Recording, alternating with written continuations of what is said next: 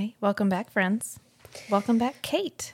Hi, I'm glad to be here. You'll have to apologize for my after flu voice. It's all right. Yeah. As long as It's a little wispy. If you have to cough, just pause, cough, and then pause. So you can cut it out. Then cut it out.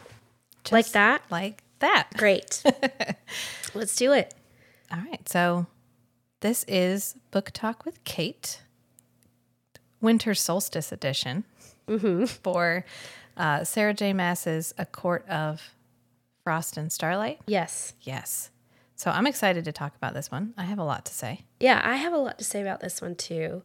And I want to start off by just saying I really like this book because we've spent 3 books with these characters. Yes. And I already like them a lot. I'm invested in them emotionally. And I like quiet time. I like how quiet it is. Yeah. I like that at this point with these characters, this is the first time we get where she's kind of transitioning us, right? Yeah. She's transitioning us to prepare for our next big story and to start to hear other people's voices. And I kind of like that we get these really small moments where we get to really learn more about our characters. Yeah, it was a little bit of a gift. Like, it was a gift to us, to the fans, after the last book, because we didn't get a lot of just relaxed character development in the last book. It was a lot of go, go, go, go, go. Right. And so this was very like, okay, guys, thanks for sticking with me. Mm-hmm. Here's some just nice stuff that happens. As long as you're not Nesta, everybody's happy, and it's good. Yeah. Yeah. Our girl, she is so, if you really dislike Nesta, or you just know that Nesta is hurting. Yeah. I don't dislike her. I have always really liked her. I relate to her attitude and where she's at. And, we watched Farrah go through her, trauma and come out on the other side. And so watching, we know Nesta, she messed up. Yeah. She got some stuff. And I love that she's a substance abuser. Yeah.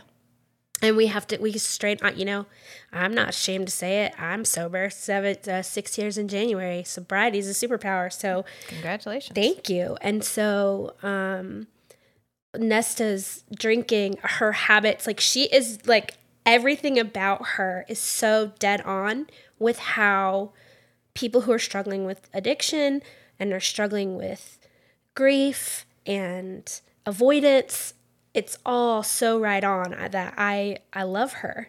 And I really think that she does a great job setting us up for A Court of Silver Flames, which is my favorite book. I don't dislike Nesta. I dislike the way Nesta treats other people. I think because historically, I would be the Farrah in the Nesta Farrah. And I would be the Nesta. So I'm like, ugh. Yeah. Yeah, and I feel for the people that are trying so hard for her.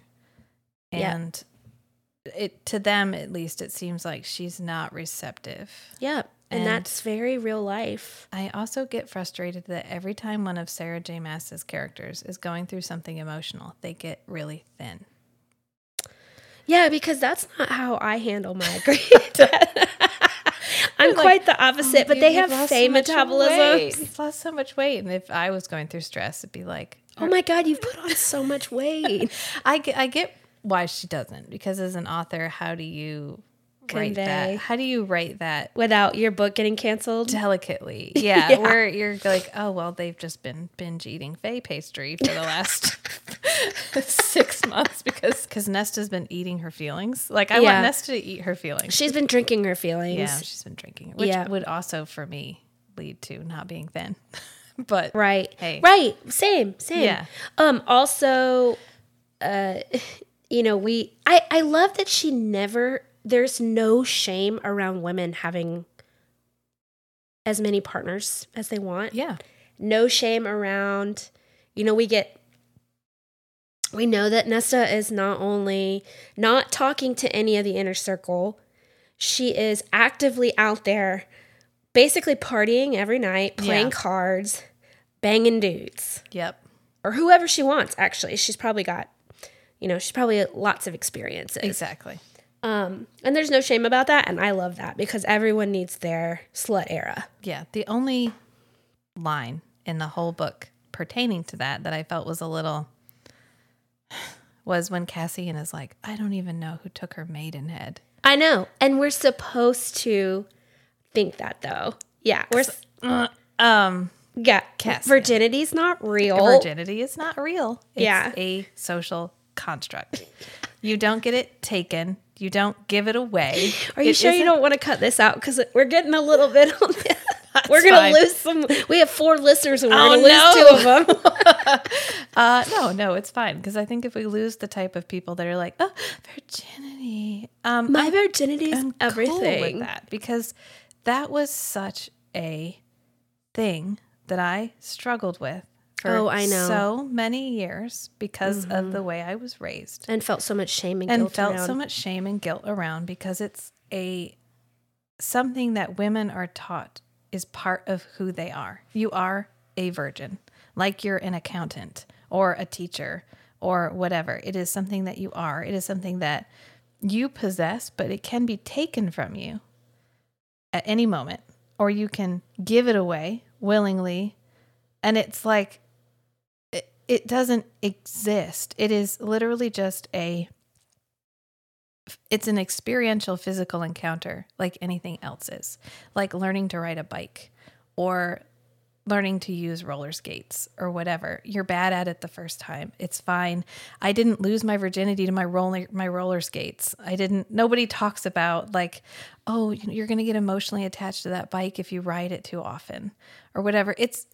We put especially, well, I get, okay. So I understand the emotional attachment involved in intimate relations. I get that. And I understand. Well, and some of it's hormonal. I mean, our bodies are made to connect with people. Right. And I recognize that it's not a one-to-one Some comparison. people think it's a soul exchange, an energy exchange. You can put sex on any pedestal you want to put sex on.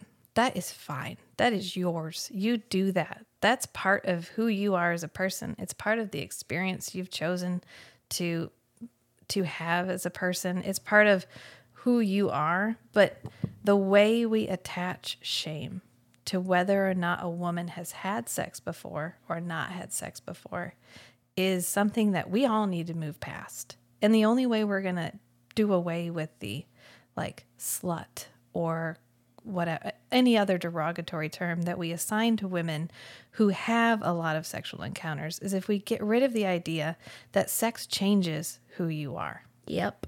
That the first time you have sex with whoever, the first person that you hand your V card to gets to keep it. And they have made a permanent mark on who you are. Yeah, and it adds more value to them while retracting value from you. Because you have given them something that you once possessed. Right. And anyway, that thus ended my rant about, but that's why I love it. It was a great soapbox. Thank you. That's why I feel like virginity as a concept. I agree wholeheartedly. We need to just let it go. Yeah. It made sense. And I didn't have the guilt and shame that you did. I was pretty like, well, whatever. I never really felt that pressure. Yeah. At all. I mean, I guess societally, kind of, but not really. I just was like, yeah, let's go for this. Yeah. That sounds fun. No, not at all. Which I don't regret the fact that I didn't have a large number of partners before Matt. Sure. Because I'm content with the sexual relationship that I have right now. But sometimes I wish I had a slut era, or I'd had a time where I went out and learned more about who I am physically with other people. Right. But I didn't, because I married Matt at 22, and I wasn't there. I was still suffering from the religious trauma that I experienced as a child. And so now that I've moved past it, I'm not in a position where I can do that again. Although I'm sure if I discussed it with Matt, he'd be like, sure. He'd be like, well, I don't know, but okay. Maybe when the kids are out of school. Yeah, but I can understand the idea of Or virginity. the house, I mean. The house, yes. But I can understand the idea of virginity when you didn't have contraception. Sure, and it was to protect lines and family, like especially in like a feudal system or any kind of system where everything's passed along via children, and you need your children to help on the farm, and you just want to make sure that there's one dad or even all of that. That I understand. Sure. Which was the whole argument against contraception when it first came out was, well, women are gonna be just doing whoever they want if we let them have free contraception. Yeah, exactly. Which, guys, that's not a bad thing. I don't understand. Okay. You know Amy Wong. Mm-hmm. Oh, yeah. Yeah. She has that whole rant where it's like, why do men leave women for trophy wives, but women never leave their husbands for younger guys? And they're like, because I just spent 5 years training that motherfucker. Exactly what I want. Right. Why am I leaving him for a 2-pump chump? Yep. And it's like, there is nothing wrong with everyone having a wealth of sexual experience, because then you bring a huge amount of experience to any relationship. Right. Especially if you're willing to listen and learn new things with new partners.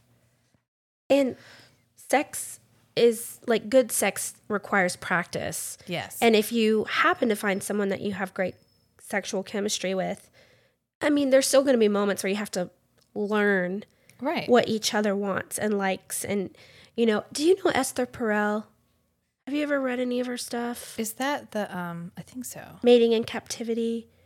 She's like a relationship and sex. Yes, I think so.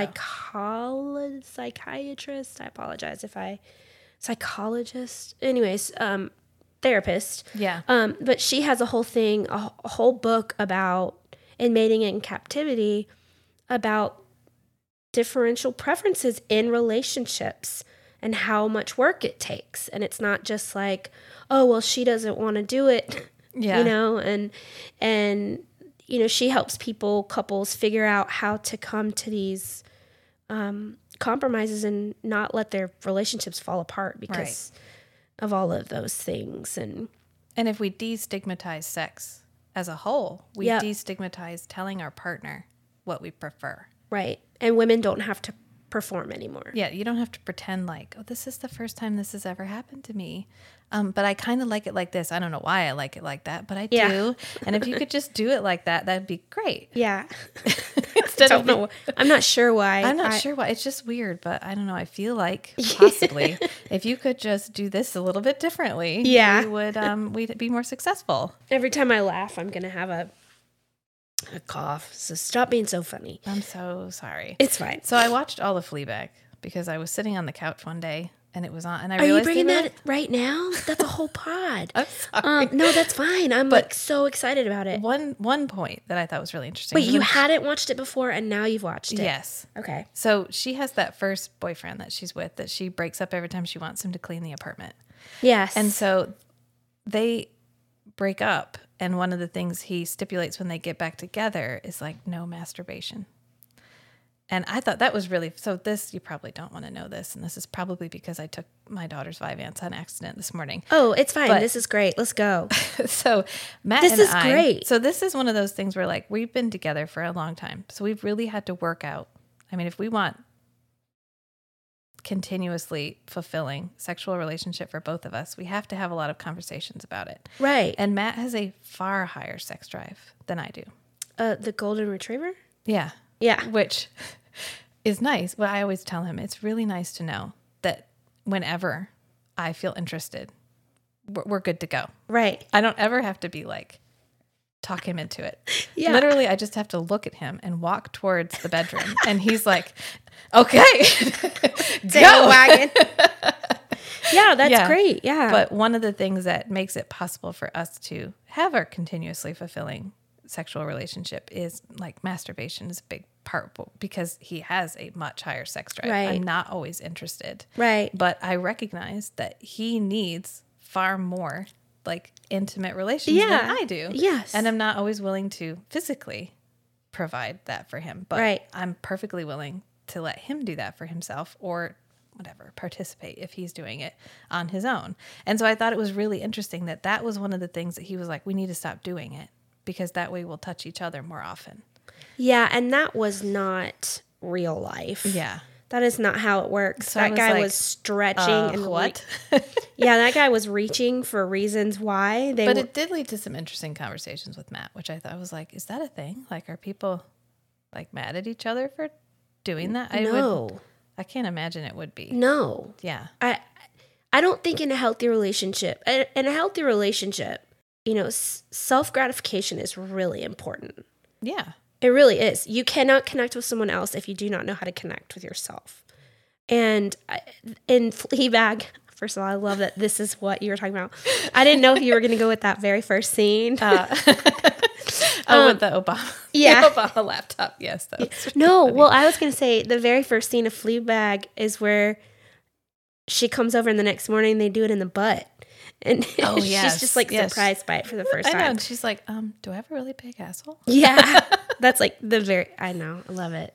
Did you see season 2 then? You saw Hot Priest and everything? Yes. I love Hot Priest. He plays in Sherlock Holmes? Yeah, he's Moriarty. Yeah. Yeah, his name is...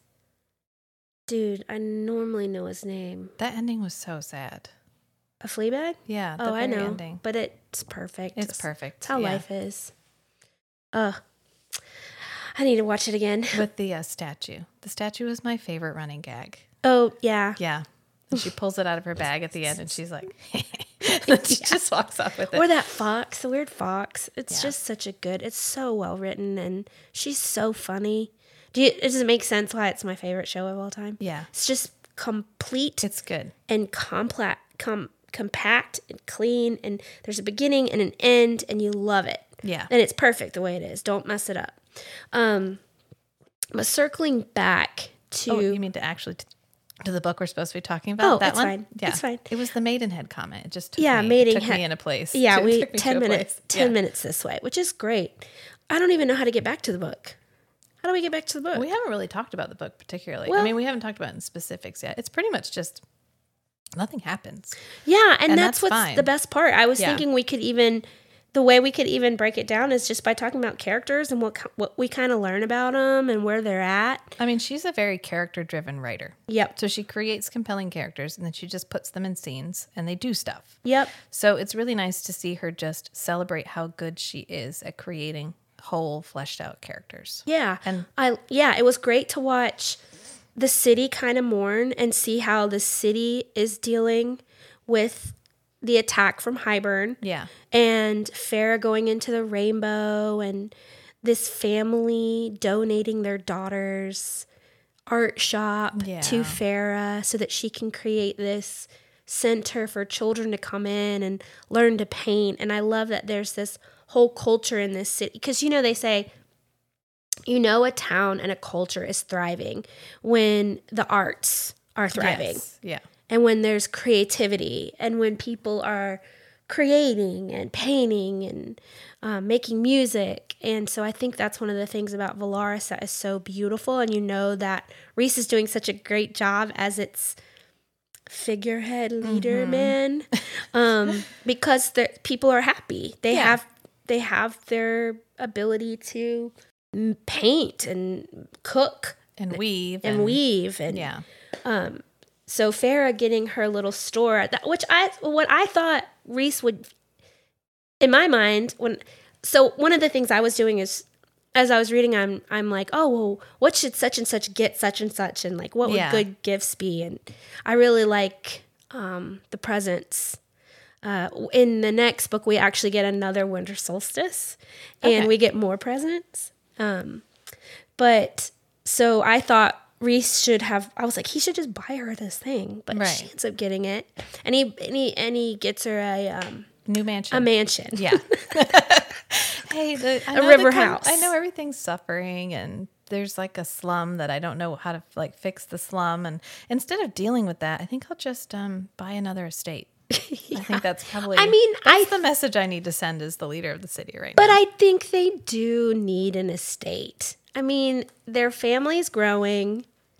Have we had the comment yet? I don't know if we've seen it yet, where there's like one passing comment where someone says to Rhys, like, oh, you could lead all of Prithian. And anyways, I just think of it as, we obviously know that the Night Court is probably the best campaign. Yeah. For a well-run, unified Prithian. Right. And so we need a central abode for people to come visit. And a White House or a whatever. Yeah. A river house. A quaint river house. I do like how we discuss at length how cramped they are in the townhouse. Right. And they're like, and nobody likes the House of Wind because it's too far away. And it has 10,000 steps to get up, or you have to fly. And then there's wards on it. So when they fly up there, they have to fall in it. Yeah. I love that part. They're always like, and then you have to like drop. Yeah, they can winnow above it, and then they have to fall. Yeah. And I like that Moore was bad at gift buying. But not bad. Just so excited. Yeah. Yeah. So like everybody loved her gifts, but didn't use her gifts. Right. They all kept them because it was sweet she got them. Yeah. But it was like monogrammed towels and stuff. I love monogrammed towels. I mean, I would just use them like regular towels, or like fluffy pink sock slippers, and just really eccentric, like not even eccentric, just the gifts that you don't ever really want, but someone gives you. Yeah. The one thing about the winter solstice celebration that ground my gears a little bit is they make the cake, which is great for Feyre's birthday, because Feyre's birthday is Christmas, which kind of sucks. It's winter solstice and her birthday all at the same time. And so they make the cake, but the cake isn't just about her. It's about her sisters and her, because they decorate each tier of the cake. Like she decorated the chest of drawers, which is, if we were celebrating like, hey, we won the war, isn't it great? Or we had a celebration that was like Siblings Day. Sure.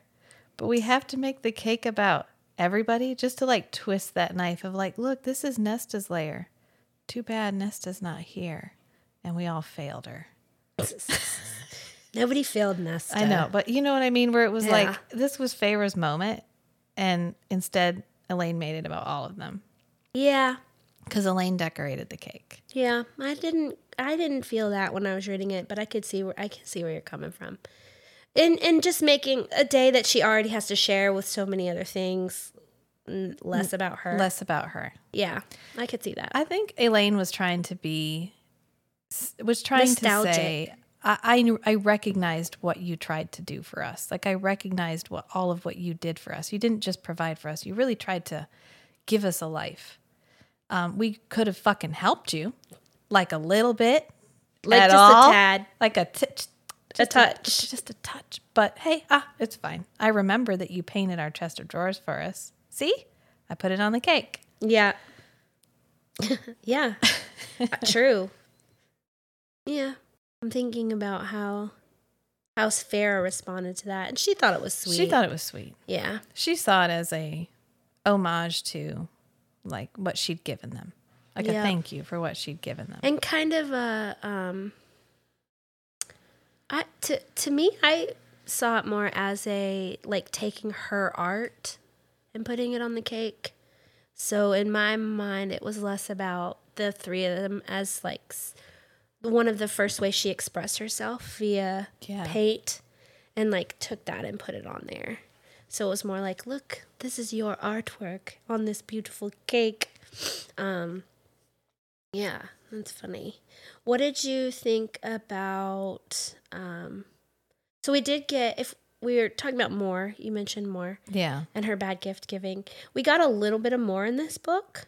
She owns her own estate. Yes. That no one knows about. Right. That she's had for 300 years. And that's kind of it, really. That's all we get. We only see her and her perspective is third person, which I thought was really interesting. Yeah, I thought that was really interesting. Her and another character is third person. It might be Cassian. Maybe because, I don't know, but it was just strange because everybody else was first person. And then I think actually Nesta might have been third person limited too, where we saw it third person, but only from their perspective. Explain what that means. So you have third person omniscient, where you can head hop. You can see other people's thoughts all in the same chapter. And then you have third person limited, where I am seeing everything from Kate's perspective, but I'm not Kate. So Kate walked in the door, Kate whatever, but Kate doesn't know what everybody else is thinking. Right. It's just, we're talking about Kate in the third person, but we don't see anybody else's perspective. We're limited to her perspective. Mm-hmm. So like Moore goes to the hewn city at her insistence, and then she chokes. She gets really upset. And so she keeps looking over at Feyre for kind of support. And we see Feyre's expression, and she interprets Feyre's expression, but we don't hear what Feyre is thinking because we're only seeing it from Moore's perspective. Yeah. Oh, okay. So is it Feyre and then Rhysand that are in first person then? Yeah, and one other was in first person, but I can't remember now.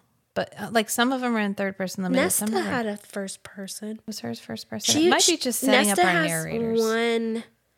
Only one little moment, and it's right after chapter. her and Cassian. Yeah. And they share that chapter. Because I kept trying to go back to it. I re-listened to that part like 3 times this morning. Just kind of going into Silver Flames, trying to get a glimpse at the way we just get a little bit more Cassian. And maybe this was like, she had a bunch of chapters written. Yeah. And she was just like, hey, let's put them together and create this Christmas story. Right. And release it before we put out this other big book. Or she could have been uncertain of their voice. Yeah, maybe. Because when you do first She's person, just kind of hashing it out. everybody has to have like a unique voice, because you have to be able to read it, and as you're reading it, remember whose perspective you're seeing it from. If Sure. everybody has the same voice, it doesn't work. Sure. So she could have just not had a good voice for her third person characters yet. Yeah, maybe. And she's just hashing it out. What did you think of Nessian? I want to know what Cass- Cassian got her that he threw in the river. Oh, you'll find out. Okay, good. In Silver Flames. Okay, good. Yeah. I thought we're going to find that Yeah, out. you'll find out later on. Yeah, because we wouldn't have specifically talked about where he tossed it. Yeah, if he's we weren't such a gonna go get dumbass. People in the hotheads, these hot-headed fairies. He could have just put it outside her door. Throwing the book away into the cauldron, and now throwing away this present that he tried to find for 6 months or something. and you find it's actually a really sweet gift, and Nesta just being a hurt little pit bull. I know. And I like how we more or less invented a slum for her to live in. Yeah. Because every other mention of Valaris, we never talk about it. Yeah. And then all of a sudden, she's living in like this slum. Mm-hmm. And very combative, very standoffish, very frustrating and alienating for someone who then follows up her snarky comment with, oh, and don't forget my rent is due. Yeah, I mean, she's in a bad place. She's just angry and mad, and in all honesty, I feel I understand those feelings a lot. I think she just is in one of the things that addicts do, people who are abusing substances, is you're a victim. Yeah. Everything happened to you. You didn't have any control over anything. You're not even able to help, right? So she just thinks that she's constantly annoyed and pissed off at everything. Yeah. Because it's all happening to her. To her. Yeah. Like, I'm a high fae because of you, so you're going to pay my bills. And you know what? Honestly, yeah. Rhysand, give me that money. I mean, I'm fine with Rhysand paying her bills. Yeah. Besides the fact that Feyre always basically paid her bill. Everyone's always paid Nesta's bills. So I think that's why she's a hard character for me to swallow, because she's angry and combative until she needs something, which is my least favorite, just like coping skill, which is I'm pushing you away until I need you. And then I'm still going to push you away, but I'm going to hold my hand out while I do it. Right. And so I'm looking forward to reading from her perspective in the next book. Yeah. Because I understand Sarah J. Maas is generally so excellent at creating fleshed out characters. And Nesta has continuously just been this 2-dimensional, angry. Everyone refers to her as a Pippin's food. Is that what that was? Yeah. everyone refers to her as like a queen, the cold queen. And I don't know. Well, and you know, two-dimensional, we haven't seen her inside. Right. And we get a little bit of a glimpse at it today. And I think today, I mean, in the book, right? Yeah. And we get that tiny little hint of, I was being combative, but on the inside, I was like, oh my God, you care? Oh my God, you followed me home? Yeah. So this whole time, she's been, ew, why are you here? Why is he coming? And on the inside, you're like, oh my God, it's so Cassian. He is the finest thing I've ever seen in my whole life. And oh my God, the things I do to that boy. You know what I mean? Yeah. And so you do get so much more of a glimpse of what's going on in her head. Do they, have they pointed out that she reads fantasy novels yet? Yeah, smut. She reads romanticises. Yes. Yeah. She is the reader. Yeah. She is the reader. Like, she reads smut all the time. Like, romance. Because that's what Elaine gets her, is a Yeah. book series. Books, yeah. Yeah. She loves it. She eats it up. I'm like, yeah, me too, girl. She's probably reading Ice Planet Barbarian over there. She could be. I think Elaine would, or Nesta would benefit from Ice Planet Barbarians. Yeah, she So would. would Elaine, because, I mean, come on, Elaine. Yeah, and Elaine is really two-dimensional. Yeah. And I'm sure we'll get I think the next book is an Elaine book. I feel for Lucian. Same. Because he's really trying to just give her space. I know. And she's like, Oh, this leads me to the one section in the book that I really felt took me out of it. The whole rest of it, I'm along for the ride. But when Feyre is talking to Lucian and she is just insulting him over and over and over again. And all Lucian did was just like show up with presents. And she's just like, everything she says is like a sarcastic, backhanded, just asshole comment to Lucian. And he does not deserve it in this moment. Yeah, I think that they're shitty to Tamlin and Lucian. Yeah. I'm done with her hating Tamlin at this point. You have everything. Yeah. He has nothing. Yeah. Don't rub his face in it. And then all Lucian is doing is trying to continue to be a good friend to someone who saved him.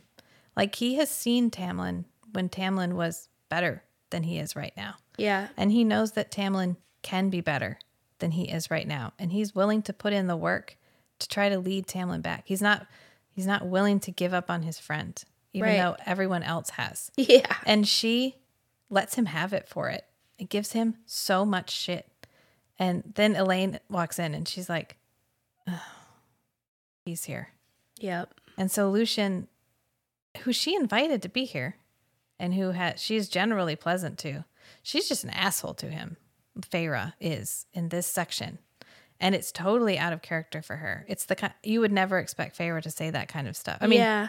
you might expect her to make those points in a more diplomatic way, or fire back if he says something. She might fire back a snarky comment, but she's just all offloading, and he's not giving her anything to work with, and she's just continuing to insult him. Yeah. And it was a painful section to read because that didn't feel like Feyre, and she doesn't even acknowledge that she's being Nesta in this situation right here where she's talking to Lucian. She's just like, I wonder why he left. Or she goes in and tells Elaine he's not staying for tea, or he didn't stay for tea. Of course he didn't stay for tea. Who would stay and have tea with you when you're being just aggressively angry for really no reason? He's been at the spring court visiting Tamlin. He's not asking her to go to the spring court. He's not asking her to forgive him. He's not asking anything of her. And she's just like, yeah, she's 21.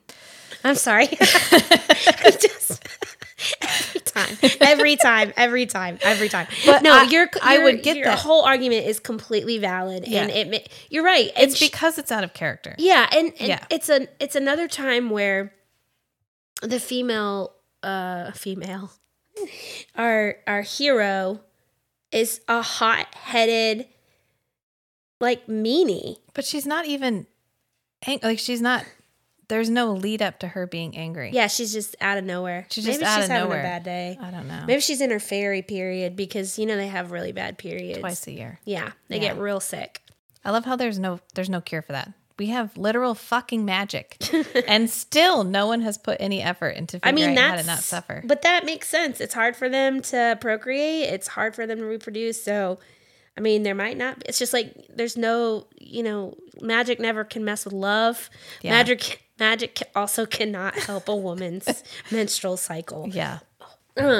Speaking of fairy menstrual cycles. Yeah. So we talked about this a little bit off pod, but I don't think we brought it up on the pod, which is in the very first book, we established that high fae don't come of age. They don't fully mature until they're like 75.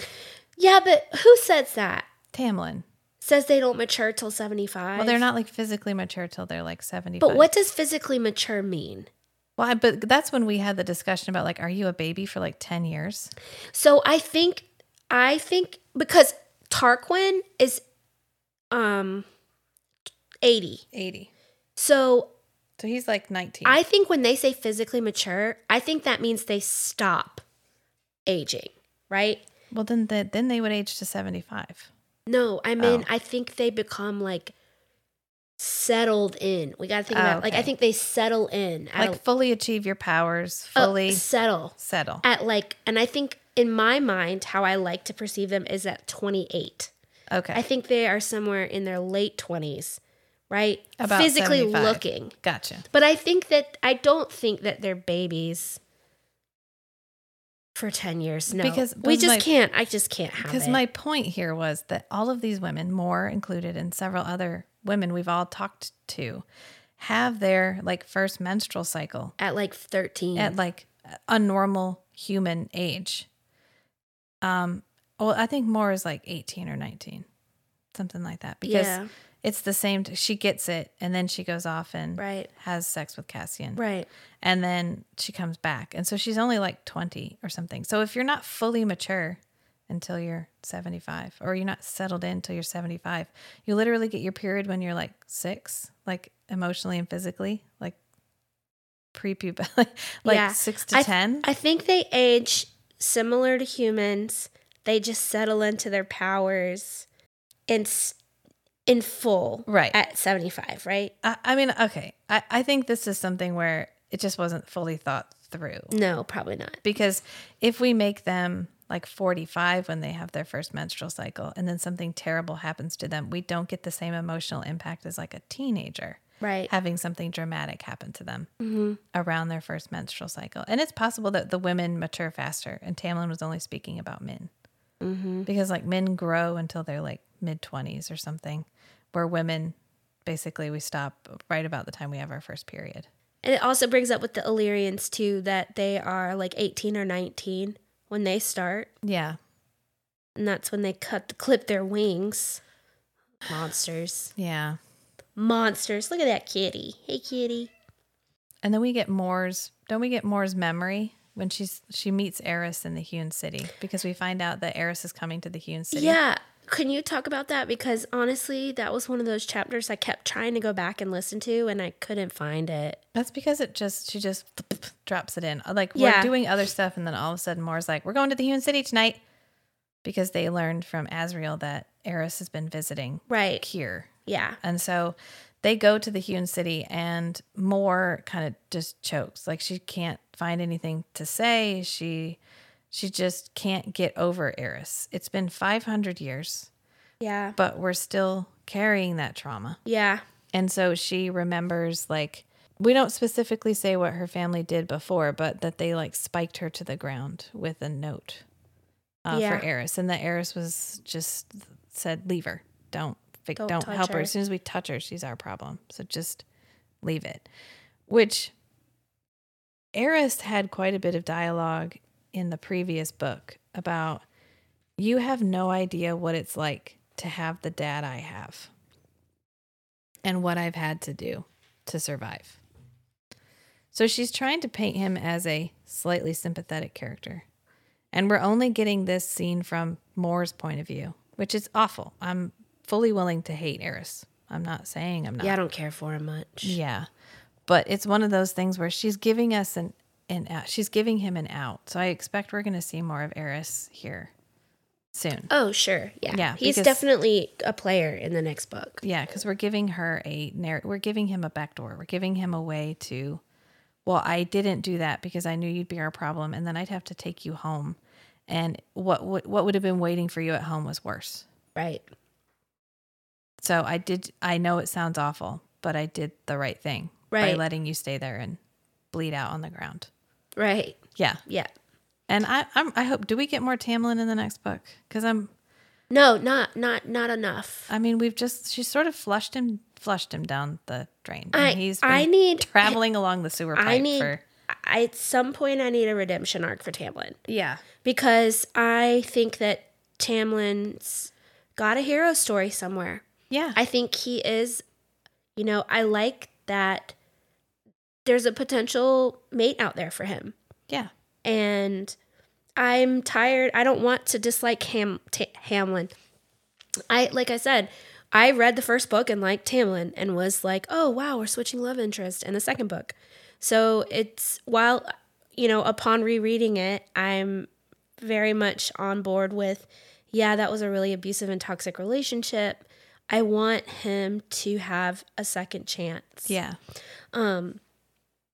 I was going to say, so one of the things that I asked Rachel to do was we were talking about potentially casting. And she has like a dream cast, and my cast are all like up and coming young British actors. You were like realistic, and I was because I'm actually really excited about a show. Yeah. But you did like we have millions and millions of dollar budget, and I loved your casting. So I thought we could kind of, I guess, maybe talk about that.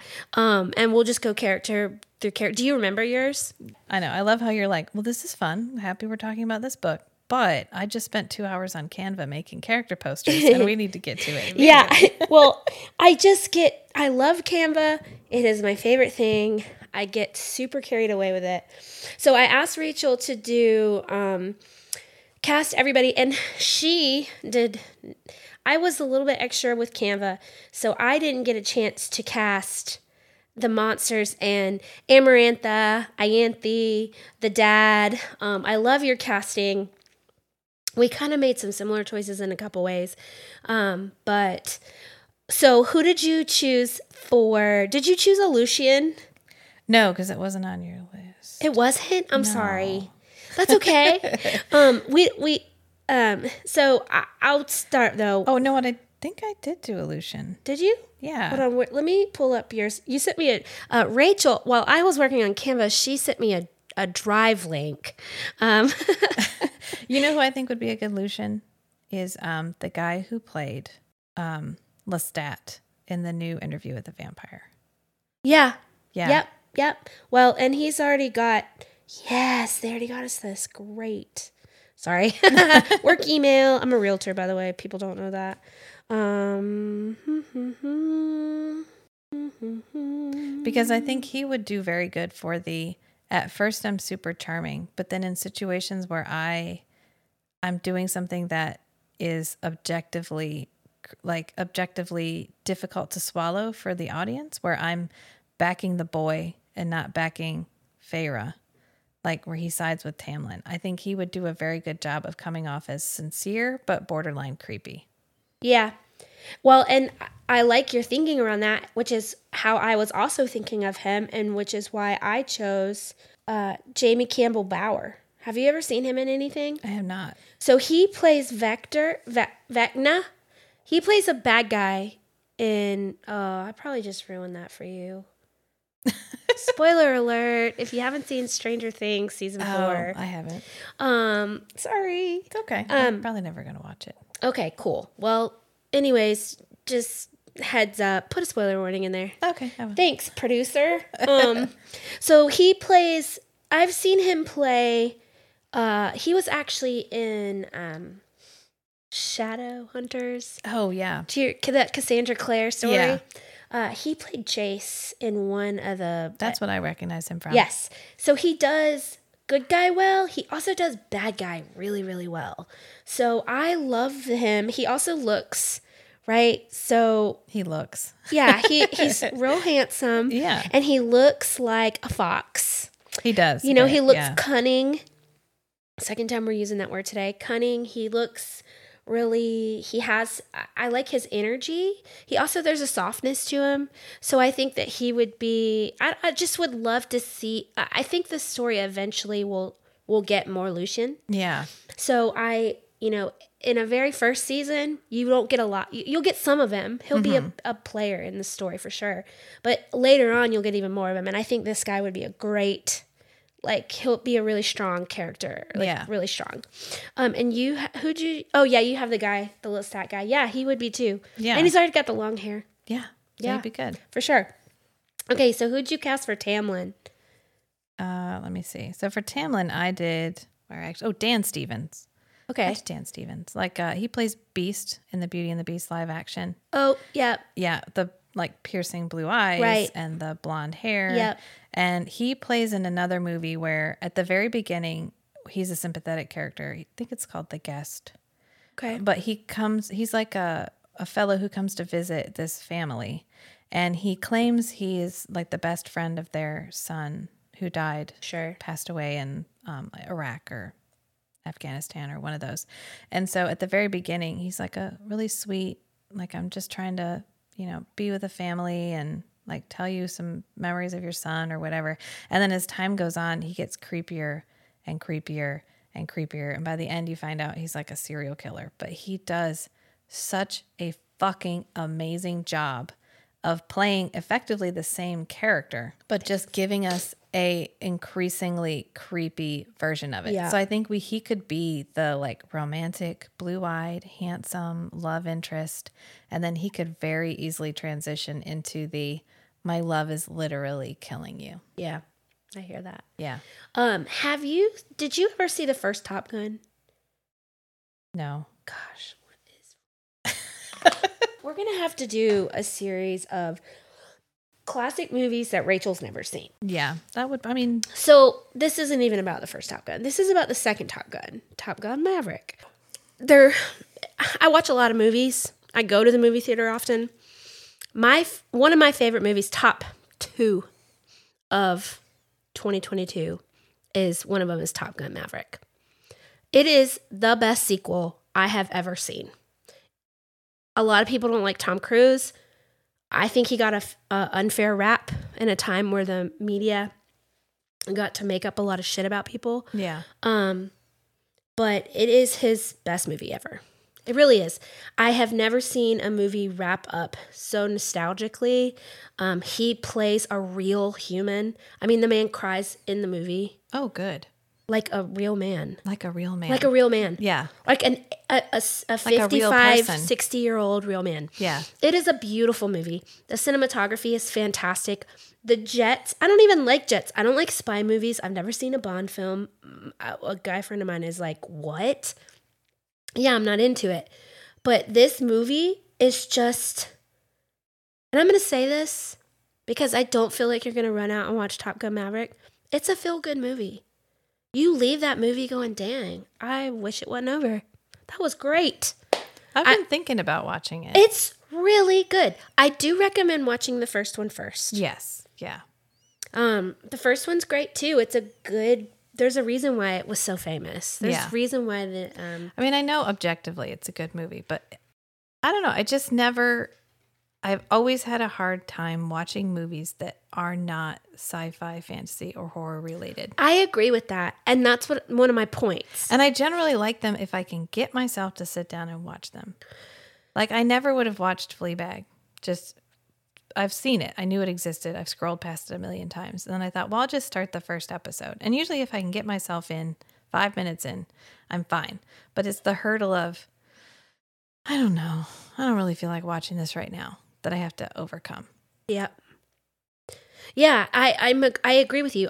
It's not my typical kind of movie either, but I loved the first Top Gun. I grew up watching it. It was one of those movies that if it was on TV, I stopped and watched it. I've never disliked Tom Cruise. I think Edge of Tomorrow is a great movie that I could watch over and over and over again. Do you remember that one? No. With Emily Blunt, where they have to relive the same day over and over again. It's like Groundhog's Day plus battles plus aliens plus bad bitch Emily Blunt. So we need to watch it, is what you're saying. It's awesome. Yeah. It's great. It's super sci-fi. You'll love it. Yeah. I like Oblivion. He's in Oblivion. I don't mind Tom Cruise. I try not to be concerned about actors' personalities or personal lives unless they are actively like pedophiles or sexual predators. If you're that, supporters, it's fine. yeah. If you're that, Yeah. or you support that, Yeah. then we're no bueno. Yeah. But if you're just quirky or even He like mean, there has been some, like, since we're in 2022 now, and people are like calling out how problematic certain ways that actors were, like Brendan Fraser, who is everyone's favorite person, but he was like blacklisted, and his treatment when he was younger was, I mean, they're calling all that out now and saying they just ruined his career. Yeah. And now he's getting this second chance. And did you get to see The Whale? I haven't yet, but I do love Brendan Fraser. Yeah, I know everyone does. And so he's getting this like second chance, and Twitter loves him. Everybody is obsessed with Brendan Fraser. I miss Pauly Shore too. Did he ever do anything bad? I don't think he did. I think he just had his moment. He's one of those 90s actors that... Yeah, well, where is he? Bring him back. They had their moment. Like Adam Sandler. He was really like... Adam Sandler's more than a moment. But because he redefined himself. Sure. Yeah. So he had his... I mean, he has his like... I mean, he's not like Billy Madison anymore. Yeah, he has that era where all of his movies are Happy Gilmore. Basically the same. Right. He's the same sort of really difficult to watch now character. Oh, yeah. Yeah. And then he had like, okay, I see the end is coming. And I need to switch it up. I need to do something different. So he did like Punch Drunk Love, which Sorry, I really didn't mean love. to kick the table. And he did Spanglish, which he's really good in. Yeah. And then it was the same thing with who's the guy who did Austin Powers? Mike Myers. Mike Myers. Mike Myers had his moment.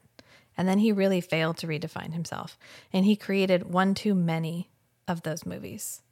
He really didn't see that moment had ended. And then he made, I think it's like a Love Guru.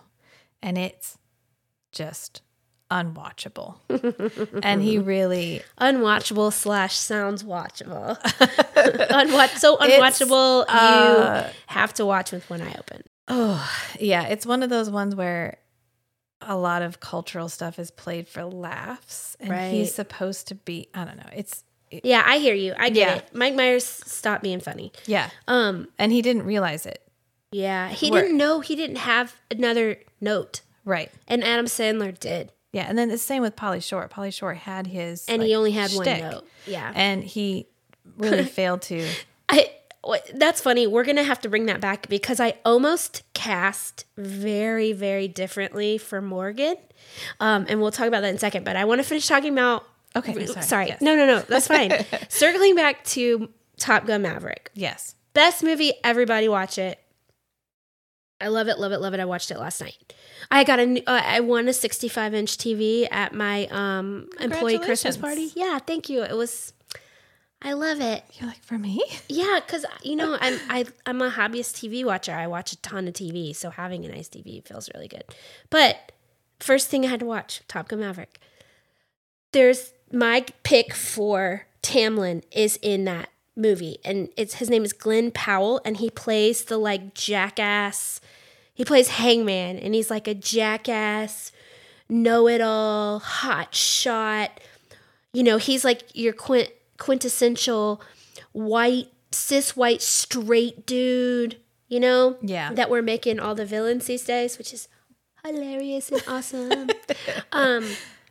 And I have seen him in other stuff, so I know he has more than just the jackass. But watching him last night and being like, "Oh, you are a good little punk bit. Like you are a punk ass. Like you love to hate him." Yeah. Yeah. But I also want to see redemption, and I could see more depth to him. And I was like, if you put him in a beautiful long-haired wig and a mask, he's a very attractive man. Yeah. I can see that. So in watching Top Gun Maverick, I chose Tamlin last night. Who did you choose for? Oh, I guess we can talk about this now. Morgan. Morgan, I did Margot Robbie. Yeah. Yeah. That's like star power. I did. You said cast it, so I was like, no, you did it. Here we go. And I was more like, I went a different direction, which is completely fine. So when I initially, and Margot Robbie would be a beautiful Morgan. She's funny. She can do humor really well. Morgan is so bright and bubbly. Yeah, and she does that really good line of, she is a feminine character who isn't like fluffy feminine. Yeah. Yeah, she does the really strong, really good feminine characters really well. Yep. Yeah, which I feel like she's one of those women that she's extremely beautiful, wears beautiful dresses, makeup, jewelry, but also loves to knock back a fifth of whiskey and kick the shit out of somebody. Yep. Yeah. Yeah. I chose Cynthia Addai Robinson, which she was recently in Rings of Power, which you did watch. I watched part of it. She was the queen of... Oh, yeah, the queen of Numenor. Numenor, yes. Yeah. She was Numenorian. She was good. She's beautiful. Yeah. And so I just chose her because... I loved the way they styled her. In Rings of Power? Yeah. Yeah. I know. Well, she's tall and she's stunning. Yeah. And they describe Morgan as if Rhys is the most beautiful man they've ever seen, and she's the most beautiful woman that Farrah had ever seen. So I just thought she would be a really powerful... I haven't seen her play a like bright and bubble, but she probably could. Yeah. You know, anybody could. But my first casting for this, you're going to think was Rebel Wilson. And let me tell you why. But then I realized the tone would be really weird. Yeah. I really love that she has come on a journey and has changed her body and really rediscovered herself. Yes. You know, she's recently come out, and did you know that? I did not know that. Yeah, she's dating a woman. Oh, okay. Yeah. Good job. Which, great for her. Yeah.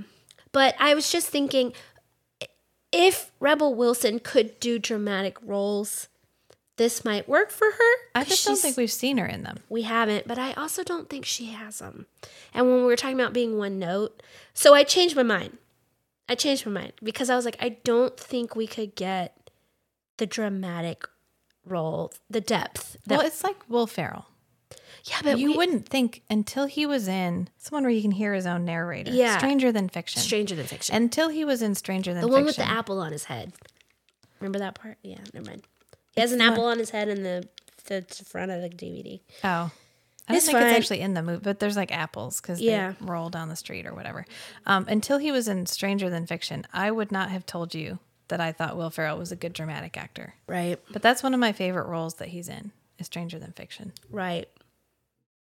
No, I agree. And I think so often comedians are more capable of dramatic roles.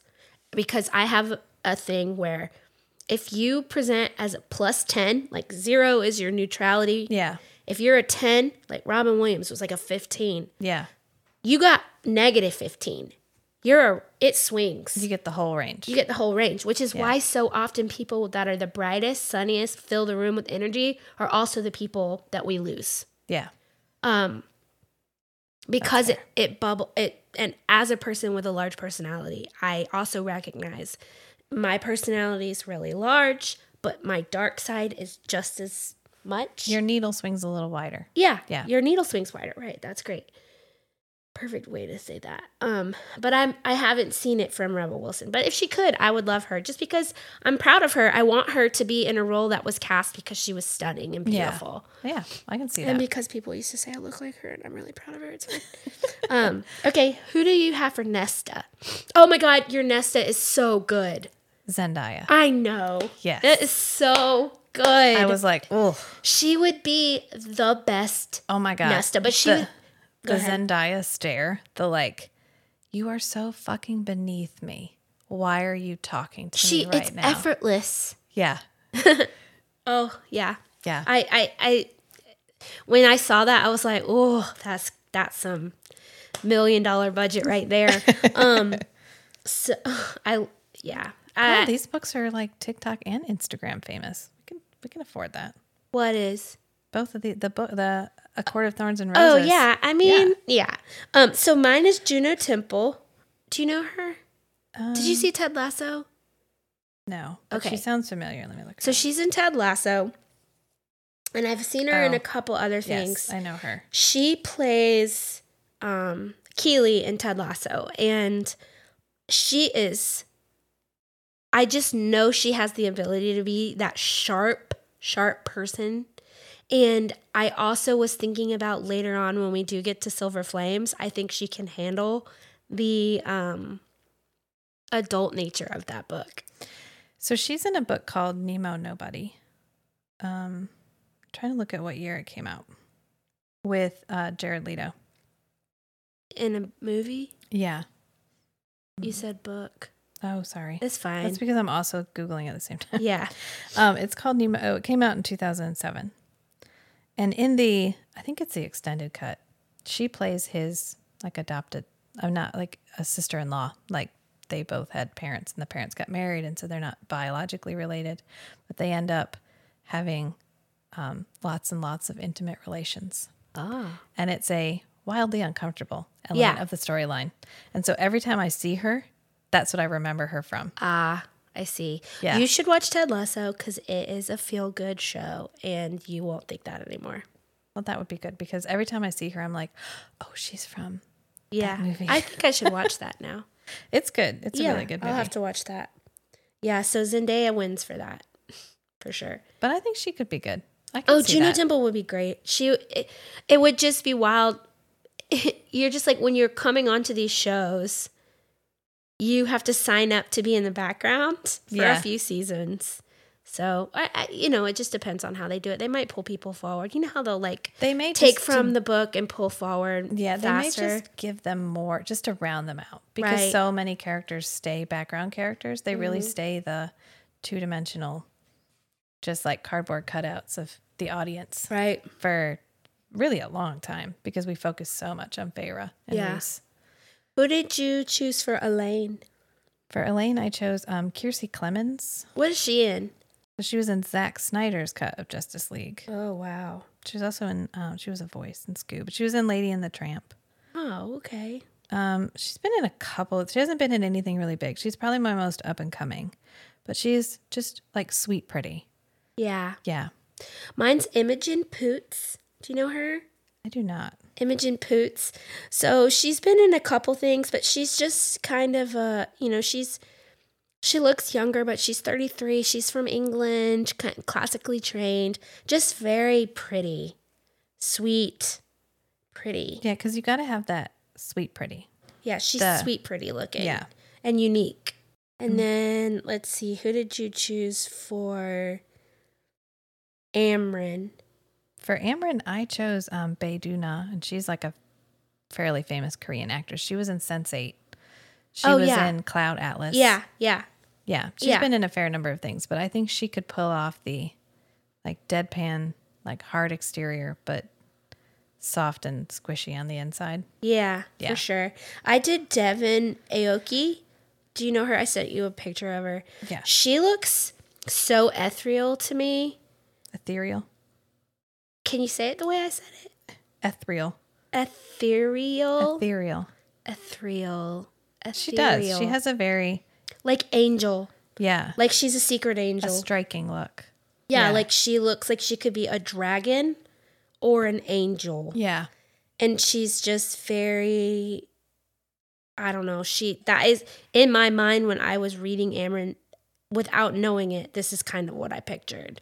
And I casted her based off how I pictured her in my mind. I don't know her background enough to know whether I think she could pull off the like weight of the role. But who did you choose for Cassian? Chris Hemsworth. Yeah. Yeah.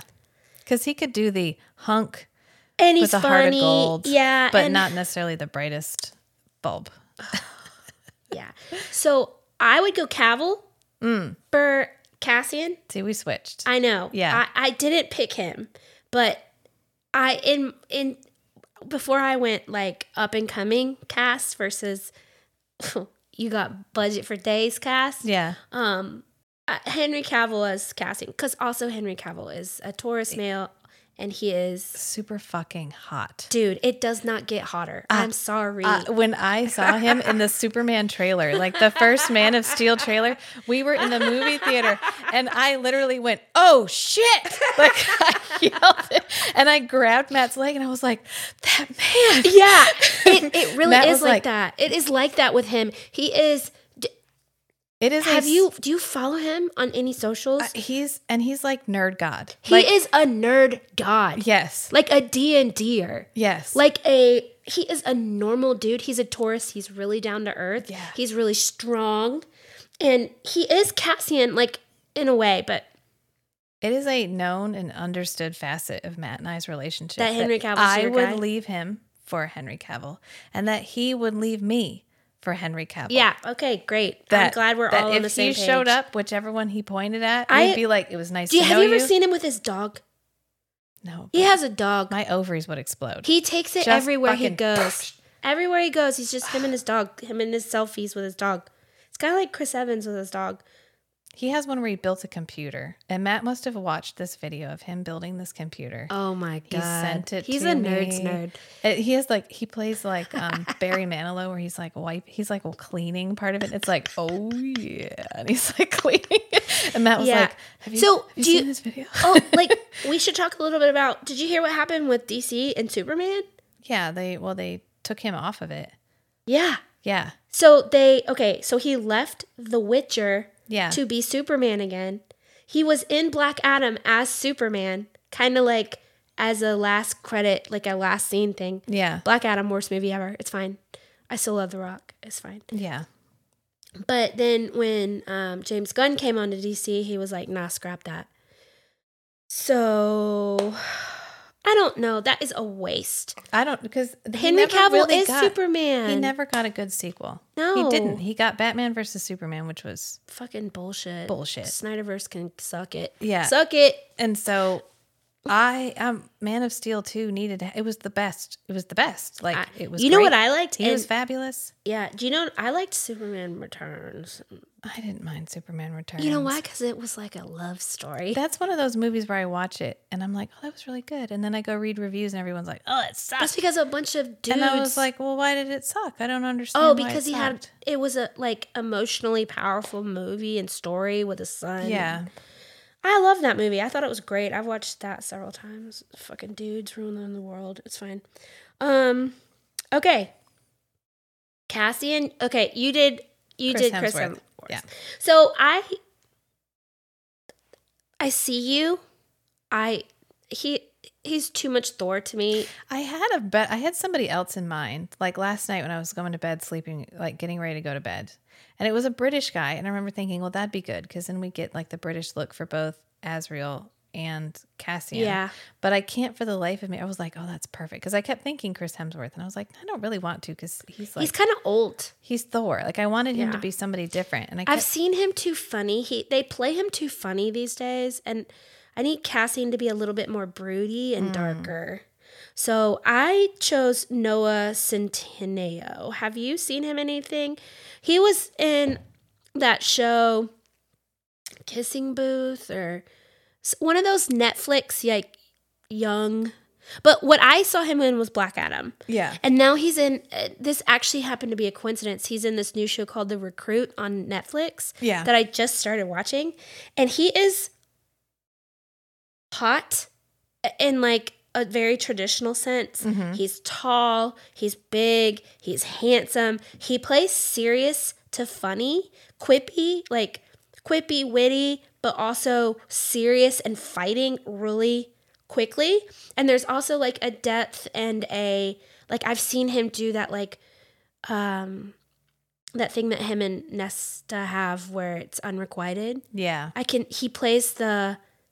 has good eye, he does that well. So he's the whole package. He is. Yeah. You put him in a wig, a nice long wig, and some big old black wings. He's one of our bad boys. He really is. And I think he is. He's a little young, though. He's like 26. But, you know, these high fae, they stop aging anywhere between 26 and 30. That's fine. As long as he can seem older, it's fine. I think he could carry himself as... Wow. Yeah. So that's who I would choose for that. How about for Azrael? I did Henry Cavill. That's I know. what I chose. Because I would love to see him as a dark He character. would do dark well. Because he's sort of there with The Witcher. Yeah. But he's sort of there. But I kind of want to see him with just like a dark, like dark hair, dark, all the things. Yeah, he can do dark hair. Yeah. Yeah. He has dark hair, obviously. But like scruffy dark, where he's just a little bit like, you know what I'm trying to say. Emo. Yeah, emo. I think the word you're looking for is emo. I want to see emo Henry Cavill. Like, if he ever played a vampire, I would just die. I would just your parts would fall out. I would just be like, I'm sorry, honey, but you're never gonna do it for me ever again. Never again. I'd have to print out a picture of him from the movie. Has he not played a vampire? No, I guess not. Nope. He was going to play in the remake of Highlander. They're remaking Highlander? They were going to, and he was signed on to be on it, and they were supposed to start shooting this year. He was going to be Duncan? Did. Yeah. Connor. It's Connor in the movie. Yeah. Who's Duncan? Duncan is in the television show. Oh. They're not the same character. Oh. Duncan and the television show McLeod and the movie McLeod are two different people. Okay, he was going to be Connor. Yeah. Instead of that oaf we got before. Right. Like, oh my God, I was here for it. I told Matt, if they just put him in a kilt, gave him a sword, and just filmed him running around Scotland, I'd be like, okay, that's fine. We just clip that together and I'll watch it. Yeah. It would be, yeah. I love that he gets really excited about like the nerd franchises. Yes. He like recognizes. He's here for us. I know. Because he's one of us. He is one of us. He's just the super fine version. Can you imagine him as the guy from Legend? Like the bad guy? Yeah. Oh, God. You mean He wouldn't even need a bot. He just you mean the half goat Satan man that gave me my first clip boner before I knew my body could do that? Yeah, that one. Okay. Yeah. So for Azrael, I did Taylor Zakar Perez. So this guy, I've not seen his work, but I ran across him looking at actors, and this is exactly what Azrael looks like to me. Like, exactly. Like, yeah, I can see that. Beautiful features. He's got those, like, soulful eyes. Soulful eyes. Yeah. Like, Iranian men look like, what are they called? Illyrian? Illyrian to me. So as I was watching the World Cup, and I was watching the Iranian football team, I was like, oh my God, these guys, this is what Illyrian soldiers look like. And now we know why Kate watched the World Cup. I watched the World Cup because of all of the men holding little kid hands. Now And because it is, it's really fun. They're smoking hot and emotionally available. And they cry when they win, and it's beautiful. And they sing their national anthems with like pride, like genuine feeling. And most men in other parts of the world have feelings, and they're emotionally, like, dude, when Argentina won and those men immediately started bawling their eyes out, I was just like, oh my God, this is the hottest thing I've ever seen. I don't know if you listened to the Train to Busan episodes, but in the alternative episode, because I want to watch it first. Well, in the alternative episode, Matt and I went off a little bit about Korean dramas or Korean media. And one of the reasons we love it is that the men will cry. Like, they'll ugly cry. Yeah. And Matt loves that. And I love that because so often the portrayal of men, especially in Western media, is that they have to be this like stoic. I hate that. And if they're not, then they're not strong. To me, they are arrested. They have an arrested development. I was watching a show the other day, and somebody said something about their emotions where they're like, she said, I have underdeveloped emotions. I don't cry, I have underdeveloped emotions. And I was like, yeah, that's not normal. Or that scene in Fleabag where the sister's like, oh yeah, I just take all of my tension and anger and frustration and just bottle it all up and shove it down, and then I don't ever have to think about it again. Yeah. That's because that's normal. Yeah. That's super normal. All right, so We're down to the big ones. Oh, well, actually, let's pause for a second before we do Rhysand and Farah and do your bad guys, because you got to actually do your bad guys. And I thought about this a little bit on the way over. Okay, so who do you have for Amarantha? I did Jenna Ortega. I'm obsessed with her right now. I think Wednesday is one of the best shows I've seen this year, at least. I think she could do but she's like cutesy enough. Like she's dark, but a little cutesy. So she's like pretty, but she could also be that. It's slightly more disturbing because she's just so youthful looking. Right. Where you would need someone who is disturbing because of what they're doing, not because of like you know what I'm saying? Where you don't want someone who is overtly disturbing. You want someone who in context, because she could be sweet and then say something like, well, I hope you die, Feyre. And you're like, yes, like just a juxtaposition. Yeah. So I see that as a redheaded Dakota Fanning. She's the one that's in Twilight, right? Yes. Yes. Yeah. So she's the little twin. Yeah. So she kind of does that villain type well. Yeah. So I could see her being in that, but Jenna Ortega, she's amazing. I would hate to kill her off. Yeah. But also good pick. I think she could make you love to hate her. She would make the villain better than the villain was written. Yeah. Yeah. And then who'd you have for Ianthe? Saoirse Ronan. Saoirse. I love so Saoirse. Wonderful. She plays in a vampire movie. It's called Byzantium. Byzantium. I'll have to check it out. It's really good. I could see her. I almost chose her as like a Feyre. I could see her as Feyre. Yeah. She's a little bit quirky. I don't feel like Feyre's as quirky as she is, but it's whatever. She could figure it out. She's a great actress. Yeah. And then who did you? Oh, you did Daddy, Papa Archeron. I love this choice. Idris Elba. Yeah. Yeah. Just like whittling his sticks, then piecing I'll out. put Idris Elba in anything. 100%. Yeah. So I mean, I'm there for that. 100%. Yeah.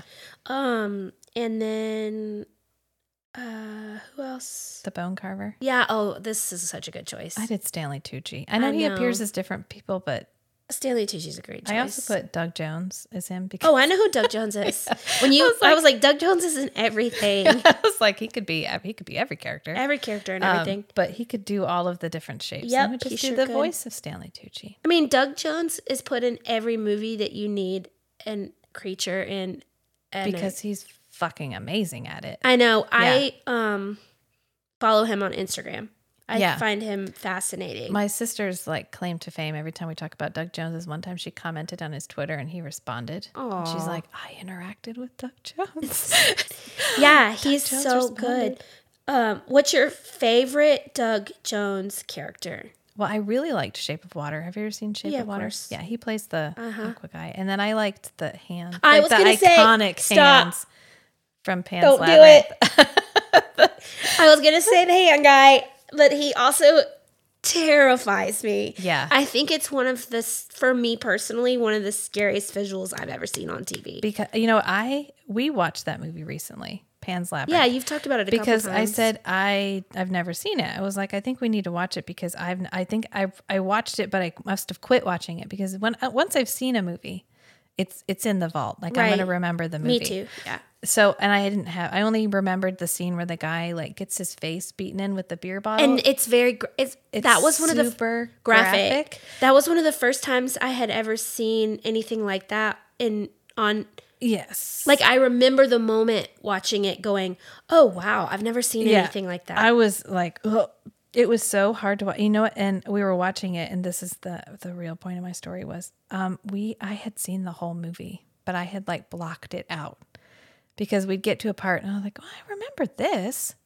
Did I watch this? I had watched the whole movie, but it was so disturbing that I discarded everything but this one scene, which was probably my brain going, we didn't like this movie, Rachel. Please don't ever watch it again. So I went to watch it and yes, he is terrifying. That scene where she's in there with the food. Nope. And then he grabs one of her little fairy friends. The sounds and bites its head off. Yeah. I remember watching that movie and loving like literally everything Guillermo del Toro has ever done since it. I'm like, he's a master. It's a great movie because I can't watch it. Like that's how good of a movie it is. Yeah. Because it is so terrifying. Terrifying. Yeah. That I'm just like, I can't.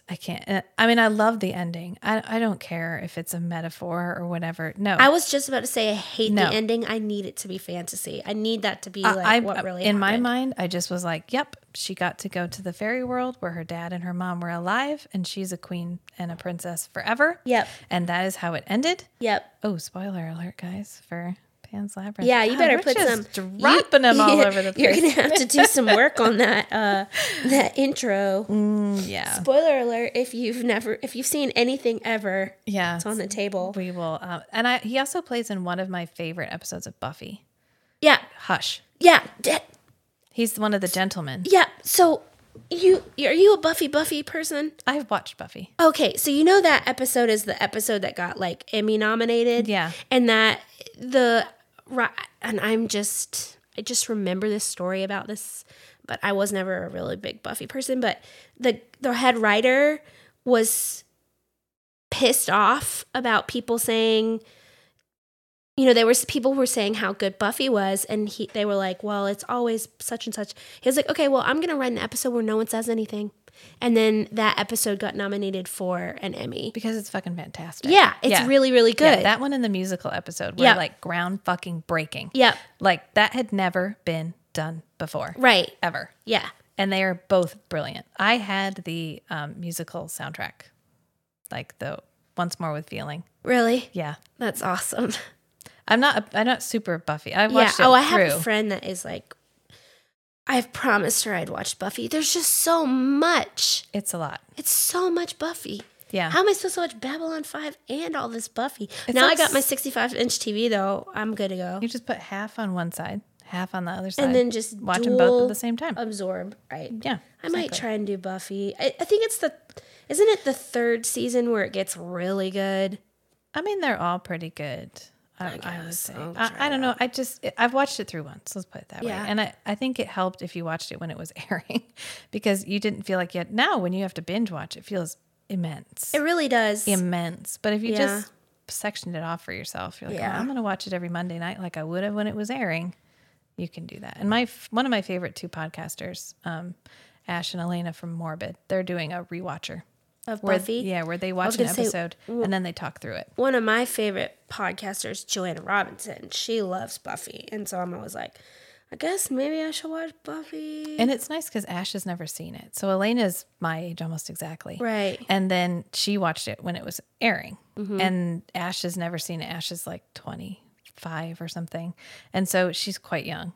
But she's never seen it. So every time they watch it and they are talking about an episode, it's the first time Ash has ever seen that episode. So that's really fun. And that is good. Again, I don't get paid for that. I'm just throwing that out there. I also it's completely normal to talk about other podcasts that you like. Yeah, and I think Doug Jones could be the Weaver. I think the Weaver. He would be an amazing Weaver. I mean, the eye hand guy is almost the Weaver already.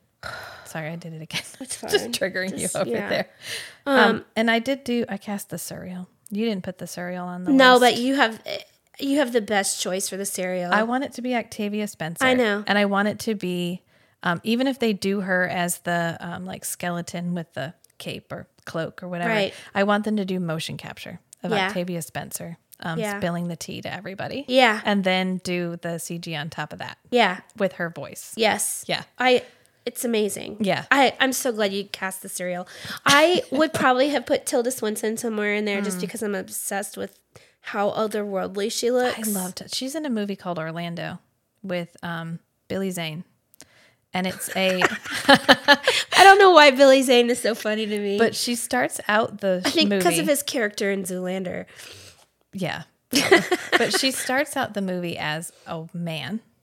I have started that the movie as a woman, and right. it's a book. Yeah. It's a book, and it's a good book.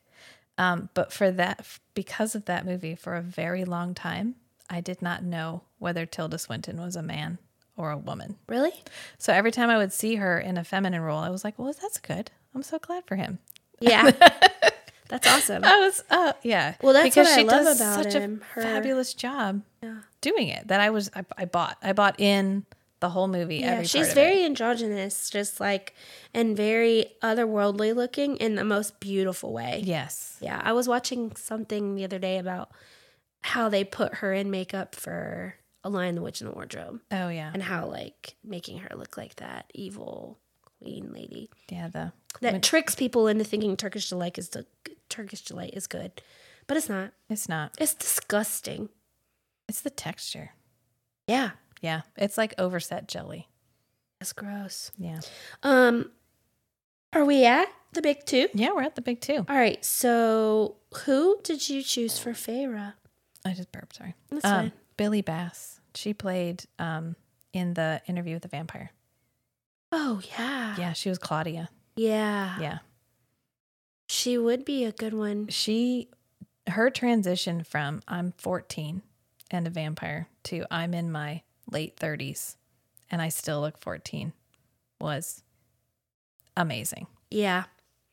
Was fabulous. Yeah. And I think she could do early Feyre, human Feyre, where she's worldly in that she's capable of taking care of herself, but she's innocent in that she hasn't had any experience with interpersonal relationships. Right. I think we could go from that to end of Wings and Ruin Feyre. Yeah. Really well. Yeah. Yeah. You're not wrong. That's a good one. Mine was Freya Maver. Look her up. Freya. This is a cast based on, she's a young Scottish actress. She's in the show called Skins. Did you ever see Skins? No. But she definitely has that. I watched a bunch of YouTube videos with her in it, and what I really love about it is, like, naturally, without any kind of makeup or anything, she's stunning in a very, like, girl next door yet slightly more way. I've seen her in something. Right. But she's very beautiful, and in all honesty, she's how Feyre looks in my mind. Yeah, it's interesting that I definitely went like Idris Elba, Zendaya, Bailey Bass for the women. For the women. And I went the other way for the men. I'm looking to see if there's anything I've seen her in. Probably, she's been in a couple of murder mysteries, and if I've watched them with Mom, then I've probably seen her. Mm-hmm. Hopefully when they do the casting, we get the same treatment Wheel of Time got, which is we found people who would fit the role because of how good they were at acting and not because they looked a certain way, which is what I hope we would do when we cast this. Does that make sense? So when they did the Wheel of Time, everybody in the Wheel of Time is white. Robert Jordan didn't. Oh, yeah. At all. No, and so when they did the casting, they went by who did a great job at being the character. Right. Oh, yeah. Who's it doing? Hulu's doing it. They just need to listen to our podcast and they'll know exactly who to cast. Yeah, and they'll have billions of dollars so that they can book Zendaya as Nesta and hang on to her as a background character for three seasons. It's fine. It's fine. It's fine. She's not even really in the first book. It's fine. We just need her at the beginning. She shows up and everybody's like, "Oh, hey, Zendaya." Yeah. And then it's like when she was in Dune and she told all of her fans, she was like, "Don't go see this movie for me. I'm like not even in this movie." Right. I'll be in the second movie a little bit. Did you see Dune? I did see Dune. Did you like it? I love Dune. I've always loved Dune. You love the story of Dune? Yeah. Yeah. I don't like what's his name without a beard? Timothée Chalamet? No. Can he even grow a beard? No. I think so. What's his name? Isaac? Aquaman. Oh, Momoa. Yeah. Jason Momoa. Yeah. He has a beard when we first meet him and then he shaves it and don't. Jason Momoa, you need a beard. You need a beard because it hides the fact that you don't have a chin. Oh, yeah. Yeah. Yeah. I mean, I'm all for Jason Momoa. He's very handsome. Yeah.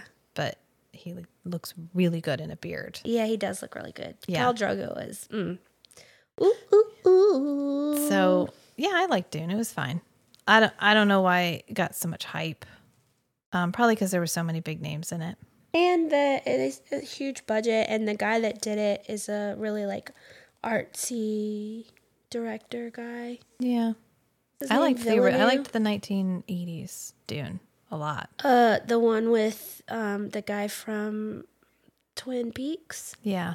That is the weirdest fucking movie. I love that movie. God, I watched it recent. I watched it right before Dune came out, and I was like, "Oh my god, this is." And I read it, so it's so funny. I listened to when I say read, I listened to it like 3 times while I was painting our mutual friend's parents' lake house before they sold it, and I was just painting and listening to Dune, and I was like, "Yeah, this is a good story." I could see why it was really novel back in the day. But reading it after reading, all the other things that copied it and like took from it, it's wild that George Lucas didn't change the name of Spice to anything else. Yeah. He's like, I'll just take that. I'll just lift that wholesale. Like, just lift it. I wish it was the same thing. Yeah. In universes, because then I feel like the Force would be actually probably really connected to Spice. Which is since Spice causes magical powers. Yeah. Yeah, but the book's great. I read the book a long time ago. Muad'Dib. Yeah. Yeah. Muad'Dib. Yeah. And Sci-Fi had a miniseries. Sci-Fi had a miniseries way back in like 2000. Yeah. That's really good. Yeah. And they had a sequel. They did the next 2 books combined as a miniseries, Children of Dune. Right. And Dune Heretic. And they put them together and made Children of Dune. And it has James McAvoy in it. Really? Yeah. And every time I see James McAvoy, I'm like, oh, that guy from that Dune miniseries that nobody else remembers. Yeah, I wouldn't call him that. James McAvoy is Professor X to me. Yeah. Well, the first thing I ever saw him in was that. And I remember the show because when Sci-Fi did it, it was before Sci-Fi was a big deal. As big of a deal as it is now. So they had to go to, I think it's some country, I can't remember off the top of my head, but they ended up hiring a bunch of people from there to be in it. And so everybody has these really gorgeous accents. Oh, wow. These extremely unfamiliar accents.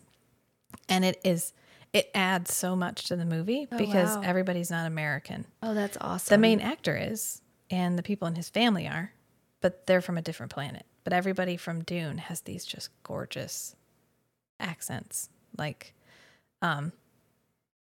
trying to think of the country, but it's not like Scottish or Irish or English, any of the accents that we're familiar with. It's this other very exotic sounding accent, but an English accent. But it's English. They're speaking English, but they have a really, really pronounced exotic accent, and it's so cool. And then they did the same thing for the sequel, where they went back and then they hired all these people from the country they were in, and so you get the same just beautiful. And it just adds to the world because they're all speaking whatever, like a common language, which in this case sounds like English, but they're all speaking it accented, which I always love. Mm-hmm. Yeah, I like that. I was thinking about that on the way over here. I'm glad you brought it up. I don't like my fantasy stories to have American English. Yeah, I want them to speak like the Queen's English. Well, let's finish our casting. Oh yeah, okay. I have a thing to say about that. Okay, all right. So we'll circle back to that. Okay, so we are at Rhysand. Yeah. So who is your Rhys? Tom Ellis. Who is he? He's Lucifer. Oh. Yeah. Yeah. Yeah. Yeah. Yeah. He's tall. Yeah. He's ripped. Yeah. And he could do Goofy, like Goofy Rhys when he's alone with Feyre. Yeah. And he could do aloof, I could melt you with my eyeballs, Rhys. Yep. Which he sure could. He does. I mean, that's effectively his character, especially towards the end of Lucifer where, spoiler alert, he and Chloe finally get together. Okay. And so then we get like sweet, I'm finally with you, Chloe, Lucifer. And then we get sad, a huge dramatic thing happens, Lucifer. And we still get, I am Satan. And at this point, actually God too. So anyway, I'm like the divine being and I could melt you with my eyeballs. And so we do get the whole range of it. Yeah. So he already has the like weight to pull the power play. Like to pull that power. We know he can do it and be incredibly hot while doing it. Yeah. Could he have long hair while doing it? I don't know. Well, I don't think Rhys has long hair. Rhys has shorter hair. Well, I don't think we ever say. I think she runs her fingers through his hair all the time. Yeah, but it's not. silken. It's not. it's like she does describe it. It's not long. The only one that has long hair is Cassian. And I know that because all of the fan art is very consistent. You're like, I know that because I'm a fan art connoisseur. Yeah, and I remember I don't remember when, but I remember reading that. Yeah. So who's your Reese? Oh. Yeah. Yeah. Regé-Jean Page. Yeah. Yeah. So it's kind of like his Bridgerton role a little bit. Did you watch that? I did watch Bridgerton. Yeah. Right? Hey, let's lie to each other for 6 episodes. Yeah, I know. Yeah, but he could do it. Yeah. You know? He was good. It was good. Yeah, he could do it. Yeah. I think he could carry it. I think that he could. Especially if we get the wardrobe from Bridgerton. All right. Of his phenomenally tailored suits. I mean, Reese wears really beautiful black tailored suits. Nothing like a well-tailored suit, especially if there's a vest. Oh, yeah. It's sexy as hell. Oh, like, yeah. I know. A well-dressed man is Henry Cavill. I can't. But I'm glad we already established that masturbation is a key part of my relationship with him. Anybody who's a whole person should also be attuned.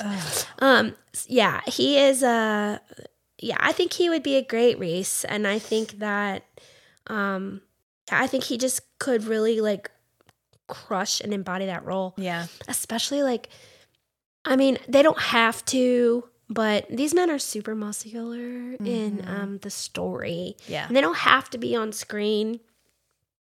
But like if he put on like 30 pounds of muscle, and his traps like built up a little bit, and he like went full Cavill traps. Yeah. You know? No, I'm there. Yeah. We're there. We're all there. I just think that I'll be really curious. It'll be really cool to see when they do casting. I look all the time now. There hasn't been any news about this show since 2021. I hope it doesn't get I hope it's one of those stories that gets enough clout and viewership that they can really take it, because they're putting out a lot of really high budget fantasy right now. And I think this one, we're still not getting anything like this. We're in a good fantasy era. We are in a great fantasy era. Yeah. And Willow is... Did you like Willow? I kind of want to wait and rewatch the movie Willow, which I loved growing up. I watched, that was the one, Willow, Labyrinth, Dark Crystal, they're all the movies you would grab every Friday night at Blockbuster. I kind of want to rewatch the movie and then do the television show for the pod. Yeah. So I haven't watched it yet because I'm sort of saving myself. Well, I watch it weekly as it's coming out, and it is, I'll let you watch it. Okay. I don't want to give you any kind of... but yeah, Willow's one of my favorite movies. It's an excellent, quaint little standalone. I've been waiting for season 2 of Carnival Row since 2019. Yeah, are we going to get one? Finally coming out. Oh, really? Yep. I thought I was literally thinking about that a few days ago. Nope. They put season 2 tab up on there. There's nothing in it yet, but it's supposed to start releasing beginning of 2023. Cool. So I doubt we'll get another season, but that show we waited 4 years for. Yeah, I watched every episode of that.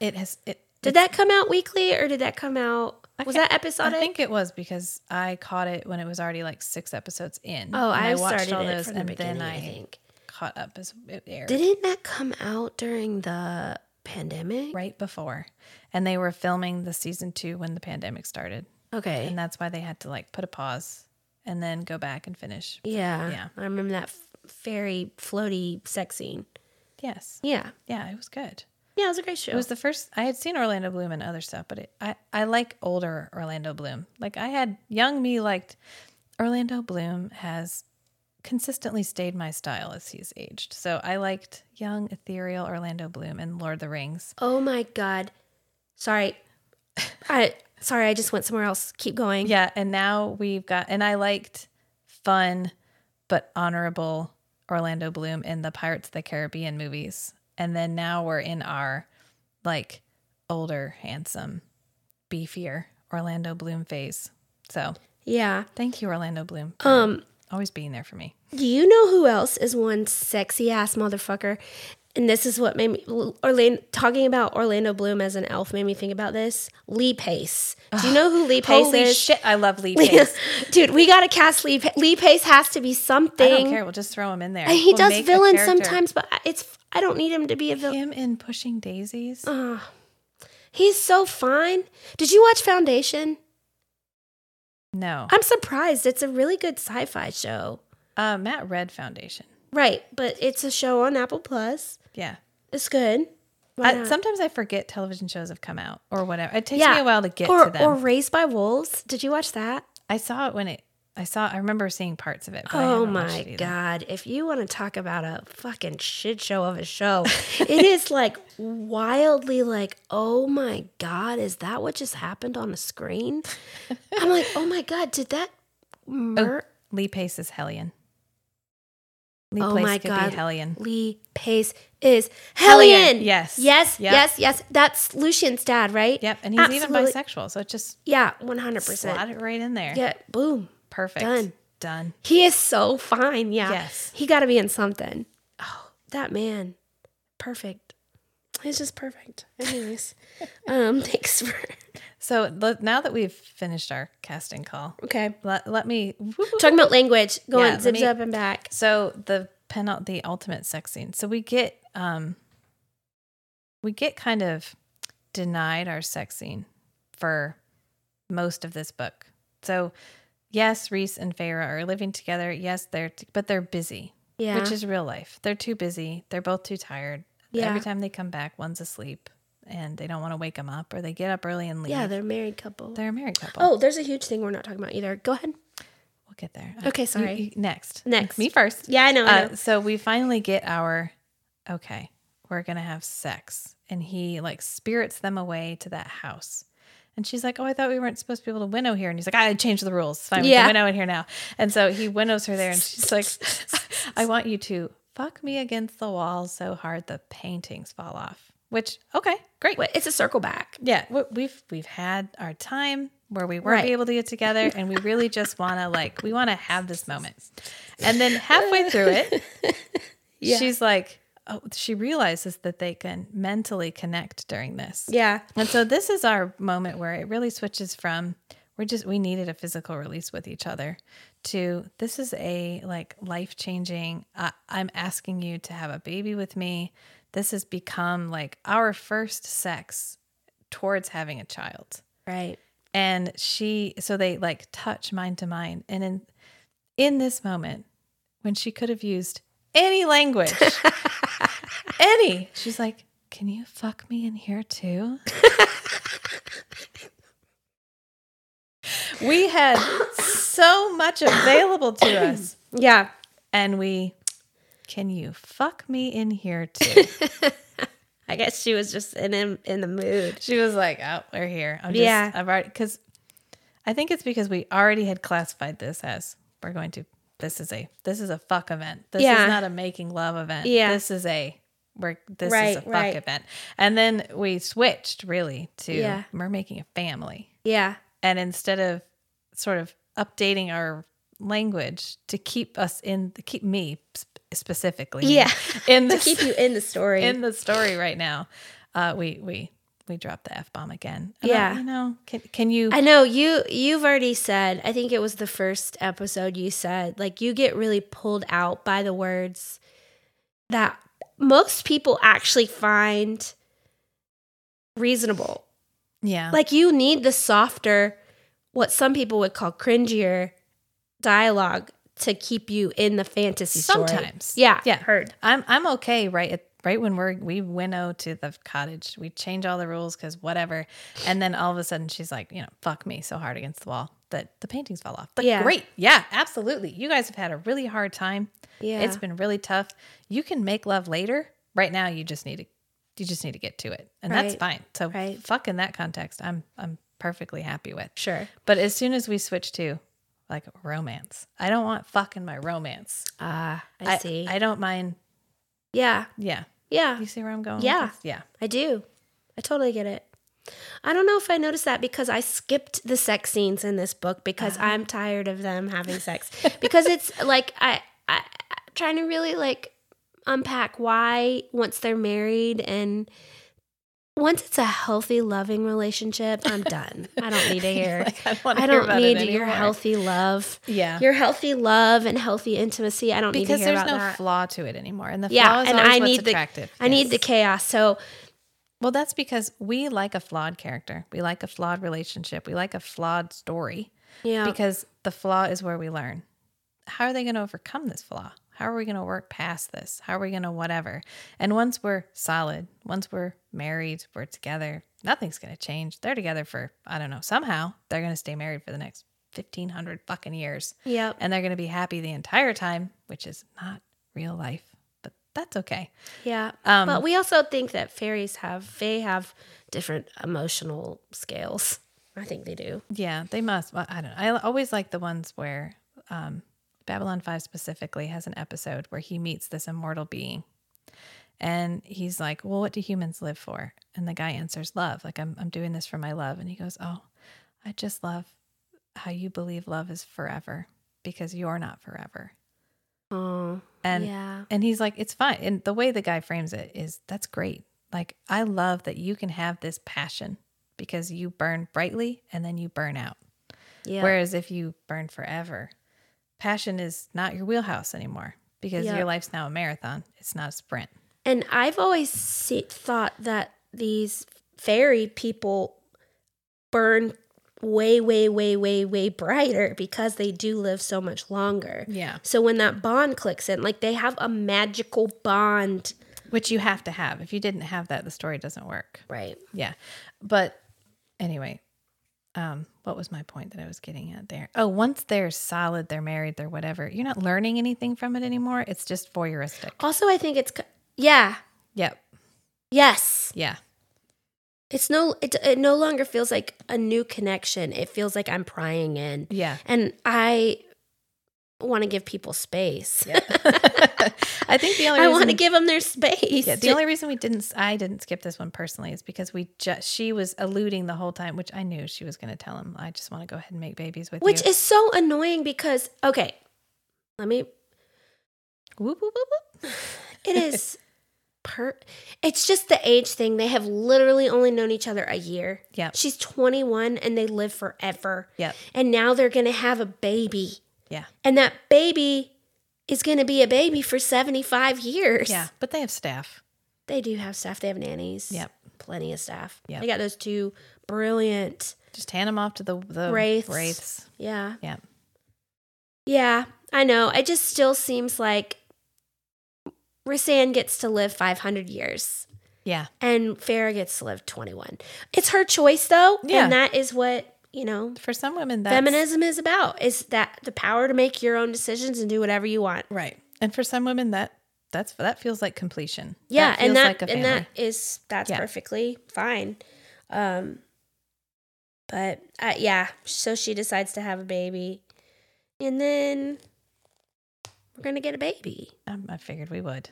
Yeah. Because we kept going, well, it could take years. It could take years. And I'm guessing. And we've seen the baby. We saw their kid in the first book, second book. Yeah, but it was the bone carver. So he could be pulling from anywhere. Yeah. In the future, which we don't ever explain. Pippin is snoring. That's the cat? Yeah. Oh, okay. Sorry. My face was like, what is happening here? He's snoring. No, he's snoring like sitting up. It's so cute. Yeah. Well, I'm glad that you liked this one. Yeah, it was good. It's a sweet little story. Yeah. It was a bridge. Yeah. It gets us from the end of the war to setting up a new story. Yeah, it kind of gets us ready for Silver Flames, which I hope you like as much as me. It's definitely my favorite out of all of them, but I just really like Cassian because he is Henry Cavill. Just think that Cassian is Henry Cavill. Then I'll be fine. Yep. I mean, this was a good palate cleanser. Yeah. Because the end of Wings and Ruin was so long, hectic. Which end? It was so hectic. It was like, here's these people are arriving and they can fly and they have wings, but their wings have feathers. And then these people arrive and blah, blah, blah. But Amryn is dead, but Amryn is not dead. And so it was just so. Yeah, I like this soft, gentle downtime. And it was, okay, we need to pause. Yeah, it's nice to get stories of our characters where we just get to see them being them. Right. Yeah. It goes back to Sarah J. Maas as a character writer. Yeah. She writes characters. Yeah. That's why her plots sometimes feel a little, oh, okay. We need something to happen to get people to keep reading this story. Right. But really, she's here for the characters, which is why she has so many like sets that just feel like sets where people do stuff in them, like the townhouse. It's just the townhouse. And then she'll drop a whole bunch of characters in there, and now they're all forced to interact. Yeah. And that's what she loves. She loves all those people talking and doing stuff and planning and all that stuff. Right. And then when stuff has to actually happen, it feels very perfunctory. It's like, well, then we showed up and then the cereal showed up and we had a conversation. And instead of being like, okay, then I set the trap and I like tied my snare or whatever. She's like, I don't know, I did whatever. And then the cereal showed up and we got to talk and it was so much fun and I love my girl. And then she's like, and then bye cereal. And then she'd be like, it feels so fast. See you next time, cereal. It feels so fast because she's like, I got to change setting. I got to have something happen. Yep. To keep driving the plot forward, whatever the plot may be, which sometimes we know what that is and sometimes we don't. And then we can get to another fun character interaction. Right. Right. Yeah, I like this one. I'm glad you liked it. Do you want to take a guess, a quick minute, what you think is coming up in Silver Flames? Well, I know we're getting more Nesta because you hinted that. So I'm hoping we have our Nesta and Cassian either finally beat each other or get together or both. Yeah. One and then the other or whatever. Yeah. I want Nesta to stop being the character we're supposed to hate but see as strong. Yeah. I want her to... I don't see her as strong. I think she's... Yeah, I hear Well, that's you. why everybody keeps calling her a queen or whatever. Viper. You don't because you empathize so deeply with Nesta. Yeah. So you realize all of this is coming from... A place of epic... A place of... wound. Yeah. Wounded. She's super wounded. Of trauma. A place of trauma. But really, she hasn't grown that much. She was the same character type before she became a fairy. She just didn't have any justification for it. And now she's just clinging to that as her life raft. Everyone sees me as this person. And this person was fine as far as I was concerned. So I'm going to keep trying to be that person. And I want to see where we're going to go with her. Yeah. And I'm hoping it doesn't take too long. It'll be fine. Okay. Yeah. Because it would be hard to read too much from her point of view of her just being the victim the entire time. It's a good book. It has you'll like it. Yeah. I hope so. We'll see. We'll have to wait and see. Yeah. I'm trying to think of like at the end of Wings and Ruin, I know we had the cauldron and she just told those two people to go hide them. Yeah. She was like, oh, you're like friends with my friends and they trust you or whatever. So can you take this back to your hidden island? Can you have this thing of ultimate power? Like, back to your island, I'll put it in your ship. You can just take it to your island. It's fine. And then that's the beginning of a story called Lost. Yeah. Yeah. Because we definitely didn't already have a perfectly sealed place for it in the summer court. Because they had that like title thing that where they found the half the book. Right. Where it was like sealed with this ancient magic. I mean, was it though? Because Farrah broke into it. But only because of Farrah being made. Yeah. She could like attune herself to that. And because everybody's the summer powers court can get into it. But all we have to do is make the lock a better lock. Yeah, that's true. Can we zip back to the languages? Oh, yes. And how... No. You don't have to apologize. No. Yeah, I just said fuck a lot, and then you were like, okay, yeah. That would... No. I was thinking about how I like to think of Tamlin with a Southern accent. Yeah. And, we talked about the Illyrians having like a Scottish accent. It's funny you think of him as having a Southern accent. Tamlin? Yeah. Like a good old boy. Yeah. Yeah. You know? Yeah. Oh, I know. I've worked with a lot of good old boys. Yeah. Yeah. Well, I think it has to do with like where we're from. Yeah. It also has to the reckoning of the cis straight white man being the bad guy. Yeah. The reckoning that we're living through. White men are in their villain era, but not in a good way. In their villain era, as in they've deserved it for fucking centuries now. Yeah. But yeah, and that I don't like my fantasy characters to have American accents. Yeah. I like them to have... It always feels flat, probably. Yeah. Pedestrian. Common. Pedestrian, yeah. Yeah. For sure. It just feels not fantasy. But I wonder if people in England and places that have the accents that I want to hear in my fantasy feel that way about American accents. Like, American accents belong in, like, Western movies. I guess. I spoke with a lady who had a British accent one time, and she said that to her, Americans all sound happy all the time. Like, our accent sounds really poppy, like bouncy. Yeah.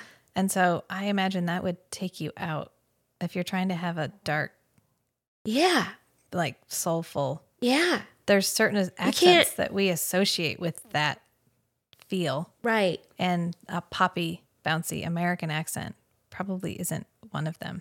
Right. Like somebody that I thought, have you seen Emily in Paris? I have heard of it. It's pretty good, actually. I like the costumes. I mean, not the costumes. I like the clothes. I mean, it's a high fashion show. Yeah. But there is a guy in that, what's his name? Lucas Bravo. That I also thought he was a runner-up for Reese. He has these piercing blue eyes, but he is, I think he's French, and he has a French accent. And he is French. Look at him. Ooh. Look at him. Yeah, I just looked him up. Yeah, I think he'd be a really great Resent too. But I thought the French accent would be really good for Reese too. Yeah, because it's like our romance. It's accent. a romance. Yeah. That's our like sexy, sex like and buttery, sexy language. Yeah. Oh my God, I just thought of something I wanted to ask you, and I can't remember what it was. I love a Spanish accent. Yeah. Yeah, like Javier Bardem's like thick Spain Spanish. Spain with vosotros. The Iberian Peninsula. That accent. Yeah. Yeah. The sound. Yeah. Vosotros. Are we allowed to say that? I don't know. Is that problematic? I've been to Spain. I mean, that is what we learn in school. They're always like, don't worry about vosotros. It's fine. Nobody uses it. It's because it's Spanish. Yeah. And that there's a lisp. It does sound to us like a lisp. Because their king had a lisp. And so everybody replicated it. Oh, that's interesting. I didn't know that. Yeah. We should Google it just to confirm. Pause to Google. But I'm almost certain that they had a leader that had a lisp. But you do, if you want to sound accurate, you do have to do that. And it feels funny. Like I had a host mom when I was in Spain, and I was trying to tell her I was going to McDonald's, and I kept just saying McDonald's. We are correct. Sorry, go ahead. I kept just saying McDonald's because I thought, oh, it's McDonald's. It's fine. Everybody knows that one. She was like, what? I'm like, McDonald's. And what? And I was like, McDonald's. Like I had to say it like the stupid American version of a Spanish accent. Oh, really? And she was like, oh. So she didn't understand it when you were saying it. Yeah, but like polite American me was like, I don't want to try that. That sounds like I'm being like didactic. It sounds like I'm talking down to you. Like I was trying to just tell her McDonald's. Yeah, and we have to like, we don't do accents. We can only do certain accents. Yeah. So I was trying to be like, oh God, I don't want you to think I'm making fun of you by trying to put this McDonald's in a Spanish accent. I ended up having to do it, and she got it when I did that, but it was so hard to overcome that. Like, I'm trying to respect you. I'm trying to respect you so hard right now. Please don't make me disrespect you right now. Make me. How was McDonald's? It was okay. I only went there like once because anytime I was in another country, I really just tried to avoid any like American. Yeah, food. I wouldn't. I actually, to be honest, I would probably go to a McDonald's in every country just to see the difference. They usually the difference was toppings. If I had to, when I was in Iceland and Norway, do you know what they put in everything? And I thought it was the weirdest thing ever. Corn, like corn kernels. Like maybe there's like a lack of fiber in their diet or something, but there was corn kernels in everything. There were corn on the burgers. Wow. I was like, that is so weird. I mean, it has a great texture, I guess. That's just something you wouldn't think about doing because we think of it as a side dish. Yeah, but there was corn and everything. Spain food, good. Great. Love Spain for food. Yeah. Went to China. China food, great. Loved food in China. Yeah, and rolling it back to Sarah J. Maas. I think she does a good job of giving us different, like, they eat a lot. Yeah, they do. Yeah, we cover a lot of which sometimes we don't in fantasy novels. We kind of skim whatever. They have whatever magic fairy rations. They don't have to eat ever. It's okay. But she does a good job of like the role of food and how food brings them all together. They always get together over food. And then when someone is emotionally on the outs, like Nesta is right now, she does not partake in food. That food is really like a comfort thing. And she frames it as comfort. And that when you don't want to feel comfortable, when you want to feel your pain, you don't eat. You don't eat. That's pretty real though. For some people, not me. Some people, I think it goes either way. You either don't eat because your feelings are too big, or you got to eat your feelings. Yep. I'm a eat my feelings kind of girl.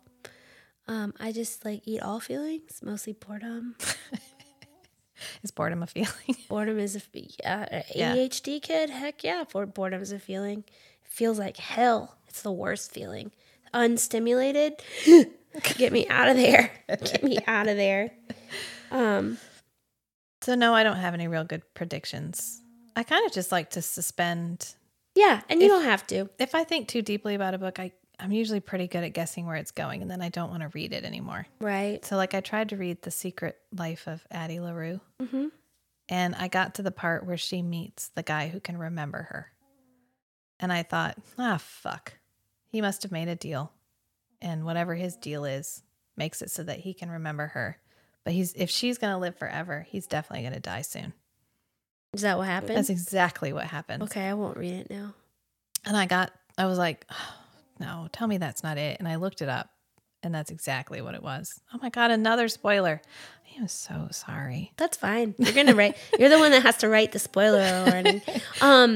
And I just thought, so then I didn't finish it. I'm sure the rest of the book was fine, but I was like, whatever. So I try to just take it as it comes. Yeah, I mean, that happens a lot. Sometimes I feel like it's satisfying to know what's going to happen and be right. Yeah, because it's almost like I want that to happen. Or I guess there's a difference in that.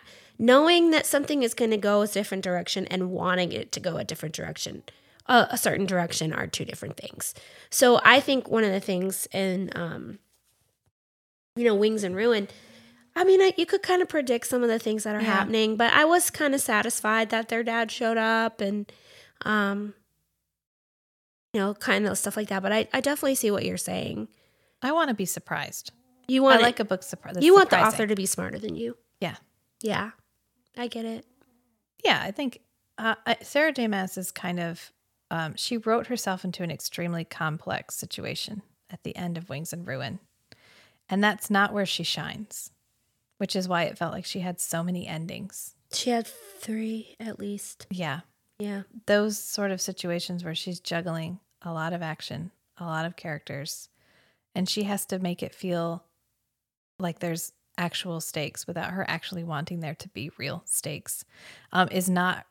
She does it and she does it fine, but it's not where she's the best. Right. That's why I think the first book was why I enjoyed it so much better, is because that's her wheelhouse. Those one-on-one, 2 characters interacting, building each other. We're building our understanding of each other through their interactions. Mm-hmm. That's where she's best. Yeah, she could do with some actually killing a legitimate character.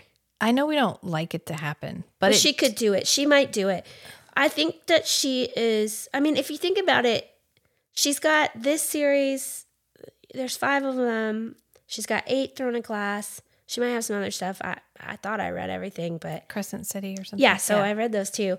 And Crescent City, you lose characters that are, I'm not going to tell you more, but there's this one scene where I was like sobbing. I was like, this is so great job. Great job. You took somebody out. Good job. And she did it in the most epic, powerful way. And I was sobbing when this character does their thing. So maybe she's still learning. I think she's kind of young. I mean, I think she's probably our age. Let's look up. How old is this woman? I don't know. Let's see. But just think about book series where you do lose characters and how much more real everything feels, because you feel like at any, yeah, she's 36. Like at any moment. Isn't 86? Isn't that your year? 85. You're 85? Okay. Because if you know you could lose a character, you hold on to them, even that you're like, oh no, please don't do this. Because instead of it being like, oh, okay, well, she's going to figure out how to defeat them. It's going to be fine. Yeah. The stakes need, you're right. Stakes need to be real. That's why Maverick is so good. Because the stakes are really high. I have cried at 2 books. In your life? In my life. Only 2? Where the Red Fern Grows. Oh, God. Get out of here with that. If you didn't cry at Where the Red Fern Grows, then you're not a person, or you're a sociopath. Go check yourself. It's a sociopath You need test. to go find a therapist. Deep-rooted problems. That is the saddest book. My mom and I were reading it out loud together for homeschool stuff. And we were both trying to read that end section. And we were both crying so hard we couldn't. And we ended up having to give up. It was so emotional. Yeah. I also cried at Man in the Iron Mask. Like the book. Alexander Dumas, that one. There's a part in because you fall in love with the 3 musketeers in the first book. And then they're in the second book. And Porthos sacrifices himself to save everybody. And it's so dramatic and so well done and so like over the top heroic that I cried. Like I had to sit there with a pack of tissues. And I think I highlighted that section, which I told you I don't normally write in books. Right. But I was just so overcome because when you meet them again in Iron Mask, they're older. They're not the young strapping. I mean, they're what? Instead of being 20, they're 35 or whatever, where they're like fucking old folk. Done, because it's whatever, the 1700s or 1800s or whatever. So you die young, but they're older and they're like the remnants of this glory that they once were. And so he goes out in a way that he would have wanted to. And it just makes it so much more powerful. That's it? 2 books? Yeah. That's crazy. I love that for you. I'm one of those people that if it's meant to be tear jerking, I am going to You're cry. there for it. I'll cry at a movie. I cried at plenty of movies. I cry constantly. This past week I've been so emotional that like I'm always on the verge of tears. Always. So like I was watching TV and I'm like, dang, like I'm literally on the verge of tears. Anything could potentially make me cry. You're a hair trigger right now. Yeah, I'm fine today. It's probably because I got Mr. Terra back. I got my ADHD meds, so I'm just a little bit more leveled out. But yeah, all week. And Maverick, I was like, this is so great. This is so good. I'll probably cry. I know Val Kilmer, they had get Val Kilmer come back. Yeah. And Val Kilmer is one of my favorite actors. Did you, so you love, have we talked about, but he's Mad Mardigan. The Saint? Right? He's like, I've seen The Saint. I was very young, but he's in Willow. He's Mad Mardigan. Oh yeah, he's Mad Mardigan. Yeah. So that's when I think of Val Kilmer. Sexy. Val Kilmer at his finest. Yes. He was also good as Doc Holliday. He was kind of hot there too. Not that it matters that they're hot. I hate that I keep being like, oh, no. So hot. I feel like we always follow it. I do feel like we follow it up with, and they're good at acting. Yeah, but and people know that, like, women are also not. I guess there's a difference there. Like, we don't sexualize men to the point where their only value is that thing. Yeah. So it's okay and funny when we say it. Right. Versus a man who might actually only think that a woman is hot. Yes. Yeah. I think of it this way. If I went to a gallery, I'm expected to appreciate the works of art on the wall. Right. That's why I'm there. If I'm watching a movie, the types of people you cast, I'm either going to admire you for your acting skill, I'm going to admire you because you're beautiful, or because you're handsome, or because you're Henry Cavill and you're God's gift to everyone. Thank you for just bringing us back there. But some combination thereof. I'm expected to. That's why I'm here. I've come to this movie. This is a gallery. This this has been presented to me as something that I am to admire. So I'm just doing what you're asking me to do. If Henry Cavill is the Witcher and he's smoking hot, he is. He's also a fabulous Geralt. Everything about it when him was great. His acting, the way he injected that character with a little bit of him and a little bit of the guy from the book, which is good because the books were not great. Yeah, I picked those books up to read, and they were really hard.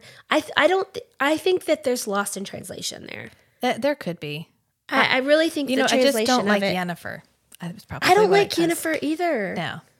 And she's better in the television show. I didn't really like her in the... I was going to ask how you felt about The Witcher. In the television show. The Witcher. Like, I liked The Witcher enough to watch it, but it's not something that I'm like... I mean, I take that back. If a Witcher season dropped, I'd be like, peace, I got TV to watch. But I'll see you later. I got to go watch TV. Yeah. But I also didn't love it, but I also never played the video games, and I tried to read the books, but they didn't click. Season 1 I liked. Yeah. I liked a lot. Yeah. Season 2 was okay. You know what I didn't love? I liked the season 2 because we hearkened back to a lot of what the book is, which is twisted fairy tales. So like Beauty and the Beast is the guy that he meets who is a beast, and he's in love with the beautiful woman who is actually like a vampire. Yeah. We hearken back to that a lot. And we get a little bit of our just like mini stories, like vignettes, which I really like. Monster of the Week. Yeah, Monster of the Week, which sometimes I don't have the attention span for, 12 episode continuous storyline. No, I like episodes of the week. I watched all of Supernatural. I mean, you have to. Yeah. Yeah.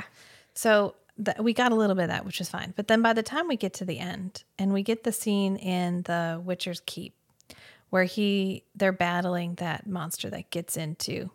It's whatever. Yeah, the keep where they all live. Yeah. The ruined castle where they all live. Kier Morhan, I think. Sure. Something. Anyway, the monster comes and you have all of these. Okay, so he is supposed to be one of many. He is a Witcher. He's a badass. He fights monsters. That's what he was designed to do. He was created to do that.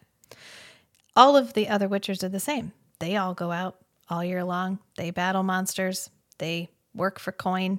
They're all badasses. They were all born, designed to be exactly the same thing. And yet, when this monster arrives, the only one who can defeat it is Geralt of Rivia. Everybody else is cannon fodder. They're getting decapitated, disemboweled, chunked all around. Nobody is holding their own at all. And then Geralt shows up and defeats the monster in like 3 sword moves. I wanted him to be one of many badasses. I wanted this to be a whole castle full of dudes who can absolutely defeat these monsters. Right. I was perfectly happy with him being a member of a group they were all just amazing. Yeah.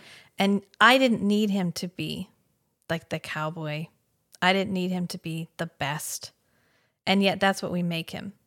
And I felt like it cheapened the whole mythology around the Witchers because they were all just one exceptionally bad guy away from dying.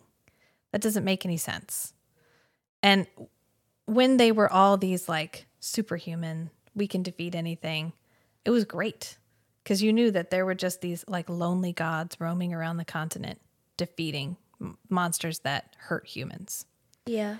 And then we totally cheapen it by making them all cannon fodder. I mean, they're all just there to die, so we know the situation is serious. Yeah. So that was, once I saw that, it just killed the whole rest of season 2 for me. I've watched season 1, I don't know how many times, but I haven't gone back and watched season 2 at all. I hate it when people ruin shows. Sorry. It's okay. I'm not that upset. You're like, oh my God, Kate, don't cry. Are you going to cry? No, it's fine. Yeah, that just harpens back to a little show known as, always takes me back to season 8 of Game of Thrones. Yeah. And the worst episode of TV that's ever happened. It's fine. They will remake it. Y'all will remake it. One day they'll remake it. Once they've cast everything with our casting and fantasy gets its golden era. Yeah. We'll go back. We'll try again. Yeah. Well, and what's we still haven't had. So Game of Thrones laid a path for more fantasy. But Game of Thrones wasn't. They highlighted the politics, the sex, and the rape, not the actual magic and the fantasy. Yeah. But it did open up this door. So now we're doing Wheel of Time, which was okay. Did you watch Wheel of Time? It was okay. It was okay. The first 3 episodes were fine. Then we had that one episode where we needed to get everybody back together, and instead of writing it, we just have them all show up in the same room at the same time. Right. And Ring of Power was okay. Did you watch it? I didn't finish it. It was okay. We've got Willow. I won't comment because you're going to watch it. We have all these really big IP stories, but nothing is clicking. I don't know. I don't know what the numbers look like. I don't know how the whole big picture is feeling about stuff, but I would love this to come out and be something that, I don't think you're going to get a bunch of the Star Wars fans into, but I would love to see something that did really well. Outlander did really well. It does really well. People really watch it. Yeah. So I'm hoping that it becomes, and I want it to do well just because I want it to have the budget so that it can do it all. Yeah. Yeah. I don't think that producers or the types of people that bankroll these shows have quite figured out exactly what it is we're looking for. They're throwing a lot of fantasy at us to kind of see what sticks, because we got these huge properties like Game of Thrones and House of Dragon or whatever. Yeah, which was House of Dragon was awesome. It was really good. So they're really okay, well, that worked. We got to figure out, let's just do a whole bunch and see which ones make money. Right. And so that's where Amazon pays $1 billion for the rights to the Lord of the Rings. Yeah. So I feel like that's where we are right now, is we're just throwing all of this stuff at the wall. Throwing all of this stuff at the viewers to see what clicks, what they love and what they don't. And they know that people love these things and that they're going to tune in and that they're going to watch. I saw a TikTok the other day where a guy was saying, you've got these things that people love and you just keep changing them. Yeah. Yes. You're just changing them and you're trying to make it more marketable to what's the way that they described it? The entry to it. Yeah. You want people to be able to enter into it. This came up. I was listening to a podcast about Avatar, The Way of Water. Mm-hmm. And a lot of people who don't normally do fantasy want to watch this movie because you don't have to watch 5 movies to know what's happening. You watch one movie, you go in, and you get to be a part of this beautiful fantasy world. And people want something entry, and I'm hoping that this could be something that people maybe they can make it so that it's not so. We haven't had a good, high budget, well done fantasy series aimed at women. No, and this needs to be that. And this needs to be that, because a lot of times if it's aimed at women, it's campy.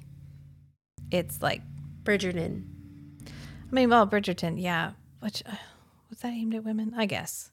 But it's more like, I'm trying to think of a good example. But it's where it's more comedy, more campy, not serious. Yeah. More sitcom-like. Yeah. No, I want a serious fantasy show. Serious, I don't want it to be high budget, funny. Women. There can be jokes. Yeah. But it needs to be, I don't want to talk about Willow right now because you're going to watch Willow. But we'll need to circle back to Willow. Yeah, once I've seen it. Yeah, because some of what you're talking about is happening. And that wasn't the case in the movie. No. The movie was funny when characters said funny things, but it wasn't intentionally... the part when the brownie's carrying the baby and screaming, "Yeah, I stole the baby while he was peeing." Yeah. That was funny because you're a little kid and you're like, ha, ha, ha, ha. Yeah, I like the brownies. Yeah, the brownies are great. And I stole the baby. Matt loves that. I know. I stole the baby. Yeah. Yeah. The baby? Yeah. What's that actor's name? Pollock? I don't remember. Anyways, he comes back. He's in Willow show. Just letting you know. I mean, I don't need things to be life-changing. I've said this before. Yeah, I don't need know something that. to change my life. I just need it to be entertaining. Yeah, I am adrenaline. I do search for the feeling of like in game. I want to feel alive when I'm watching my TV. I want the feeling of Fleabag where I'm watching something and I'm like, oh my God, I'm never going to experience anything like this again. Like Andor. Andor did that. It's like, oh my God, this is such perfect TV. It's so perfect. It feels so good. I don't know how to describe what it is that's so good about it, but it's amazing. Yeah. Yeah. It's probably an understanding of their audience. Yeah. Yeah. Knowing when to swerve and Yeah. to make something look different because it wasn't working. Yeah. Andor is one of the most Star Wars shows I've ever seen. It is what we have always wanted Star Wars to feel like and look like. And a guy who did it, who doesn't, there's not a... So he's probably not playing to a lot of the fan base. Yeah, it's not fan service at all. There's not one lightsaber in it. Well, maybe question mark. There's no Force. Yeah. And there's no Jedi. And it's just feels so Star Warsy. And it makes the stakes for the rest of the story so much higher. Yeah. And that's writing TV has to be so hard. I'm sure it is. So everybody can make a podcast. Yeah. And talk about Obviously. it. Yeah. Anybody can make a podcast these days. Talk for 2 hours. 2 hours. I think we talked at least 30. This is 2:30 right now. You're going to have to cut some of this down. I will. I have some requests. At least 30% of this was a Court of Thorns and Roses, or Court of Frost and Starlight. So Yeah. that's good. 30%. That's good. We did good. We're striking a good Yeah. I think we're doing 33. great. Our 34%. voices are good to listen at on like 1.4 too. Oh, okay. Well, that's good. Yeah. I guess we could wrap it up.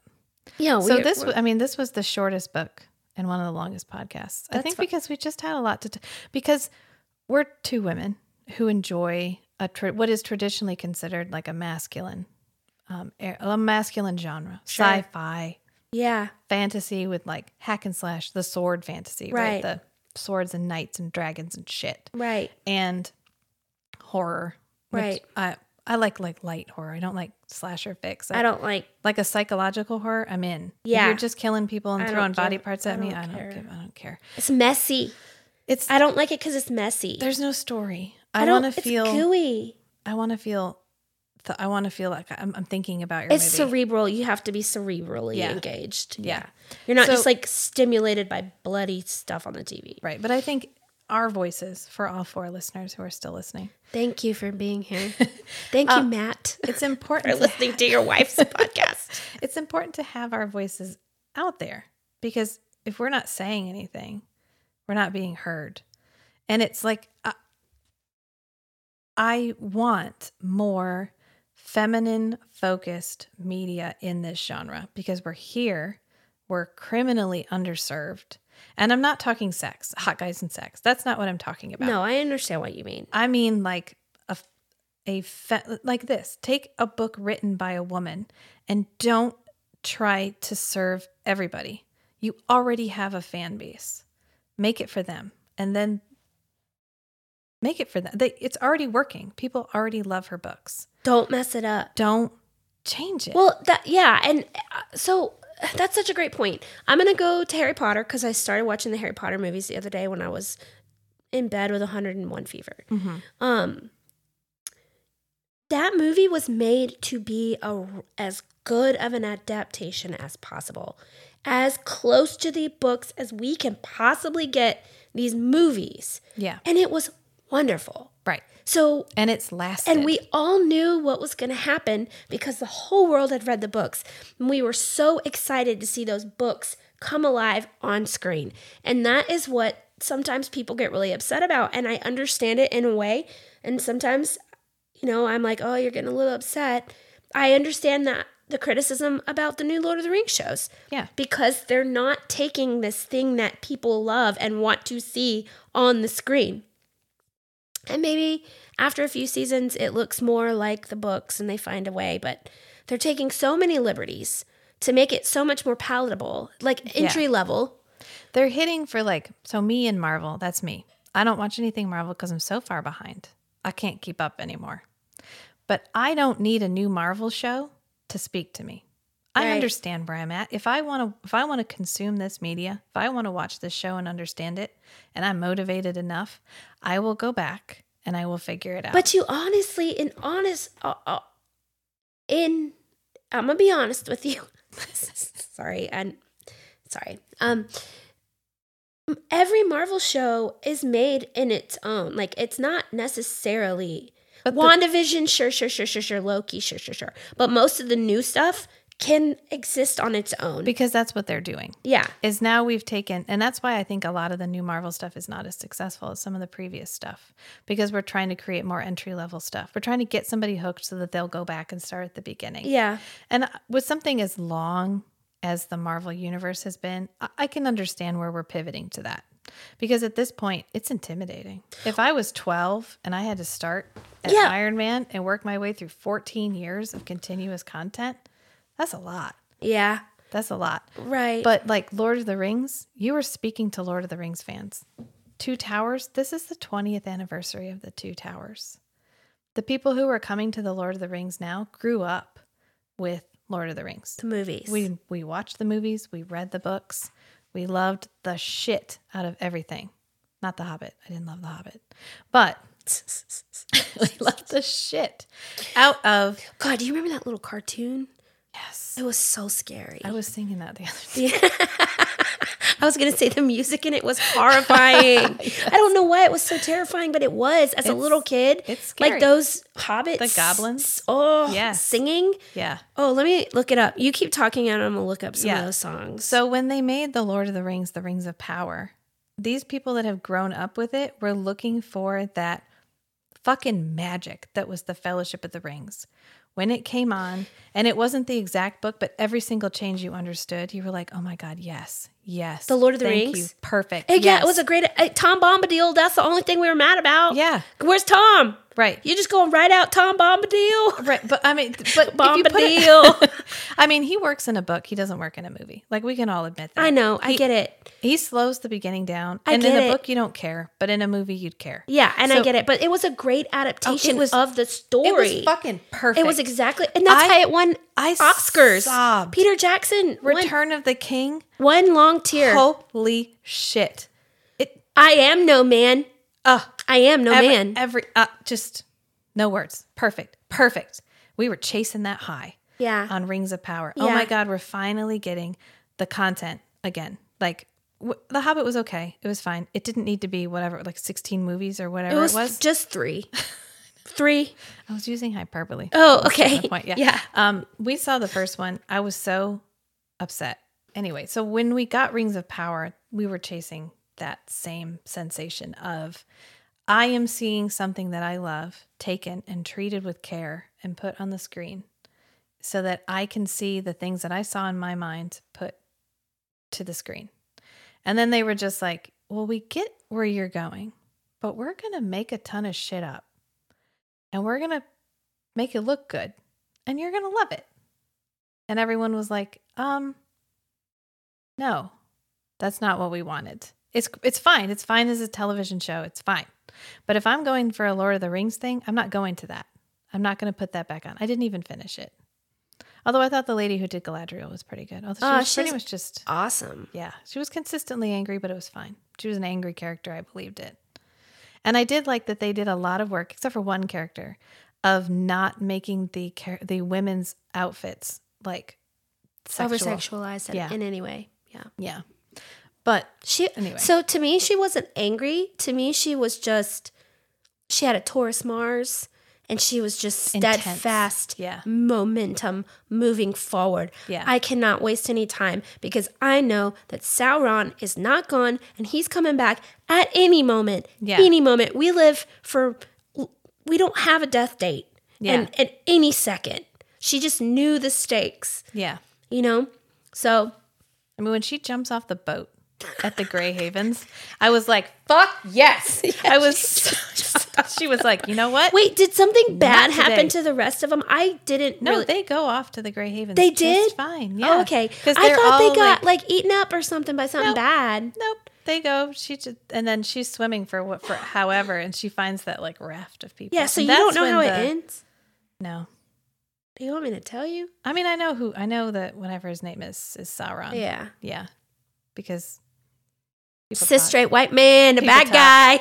And I do love that the question, is he really just trying to be a regular guy and be a blacksmith, or is this all some kind of manipulation?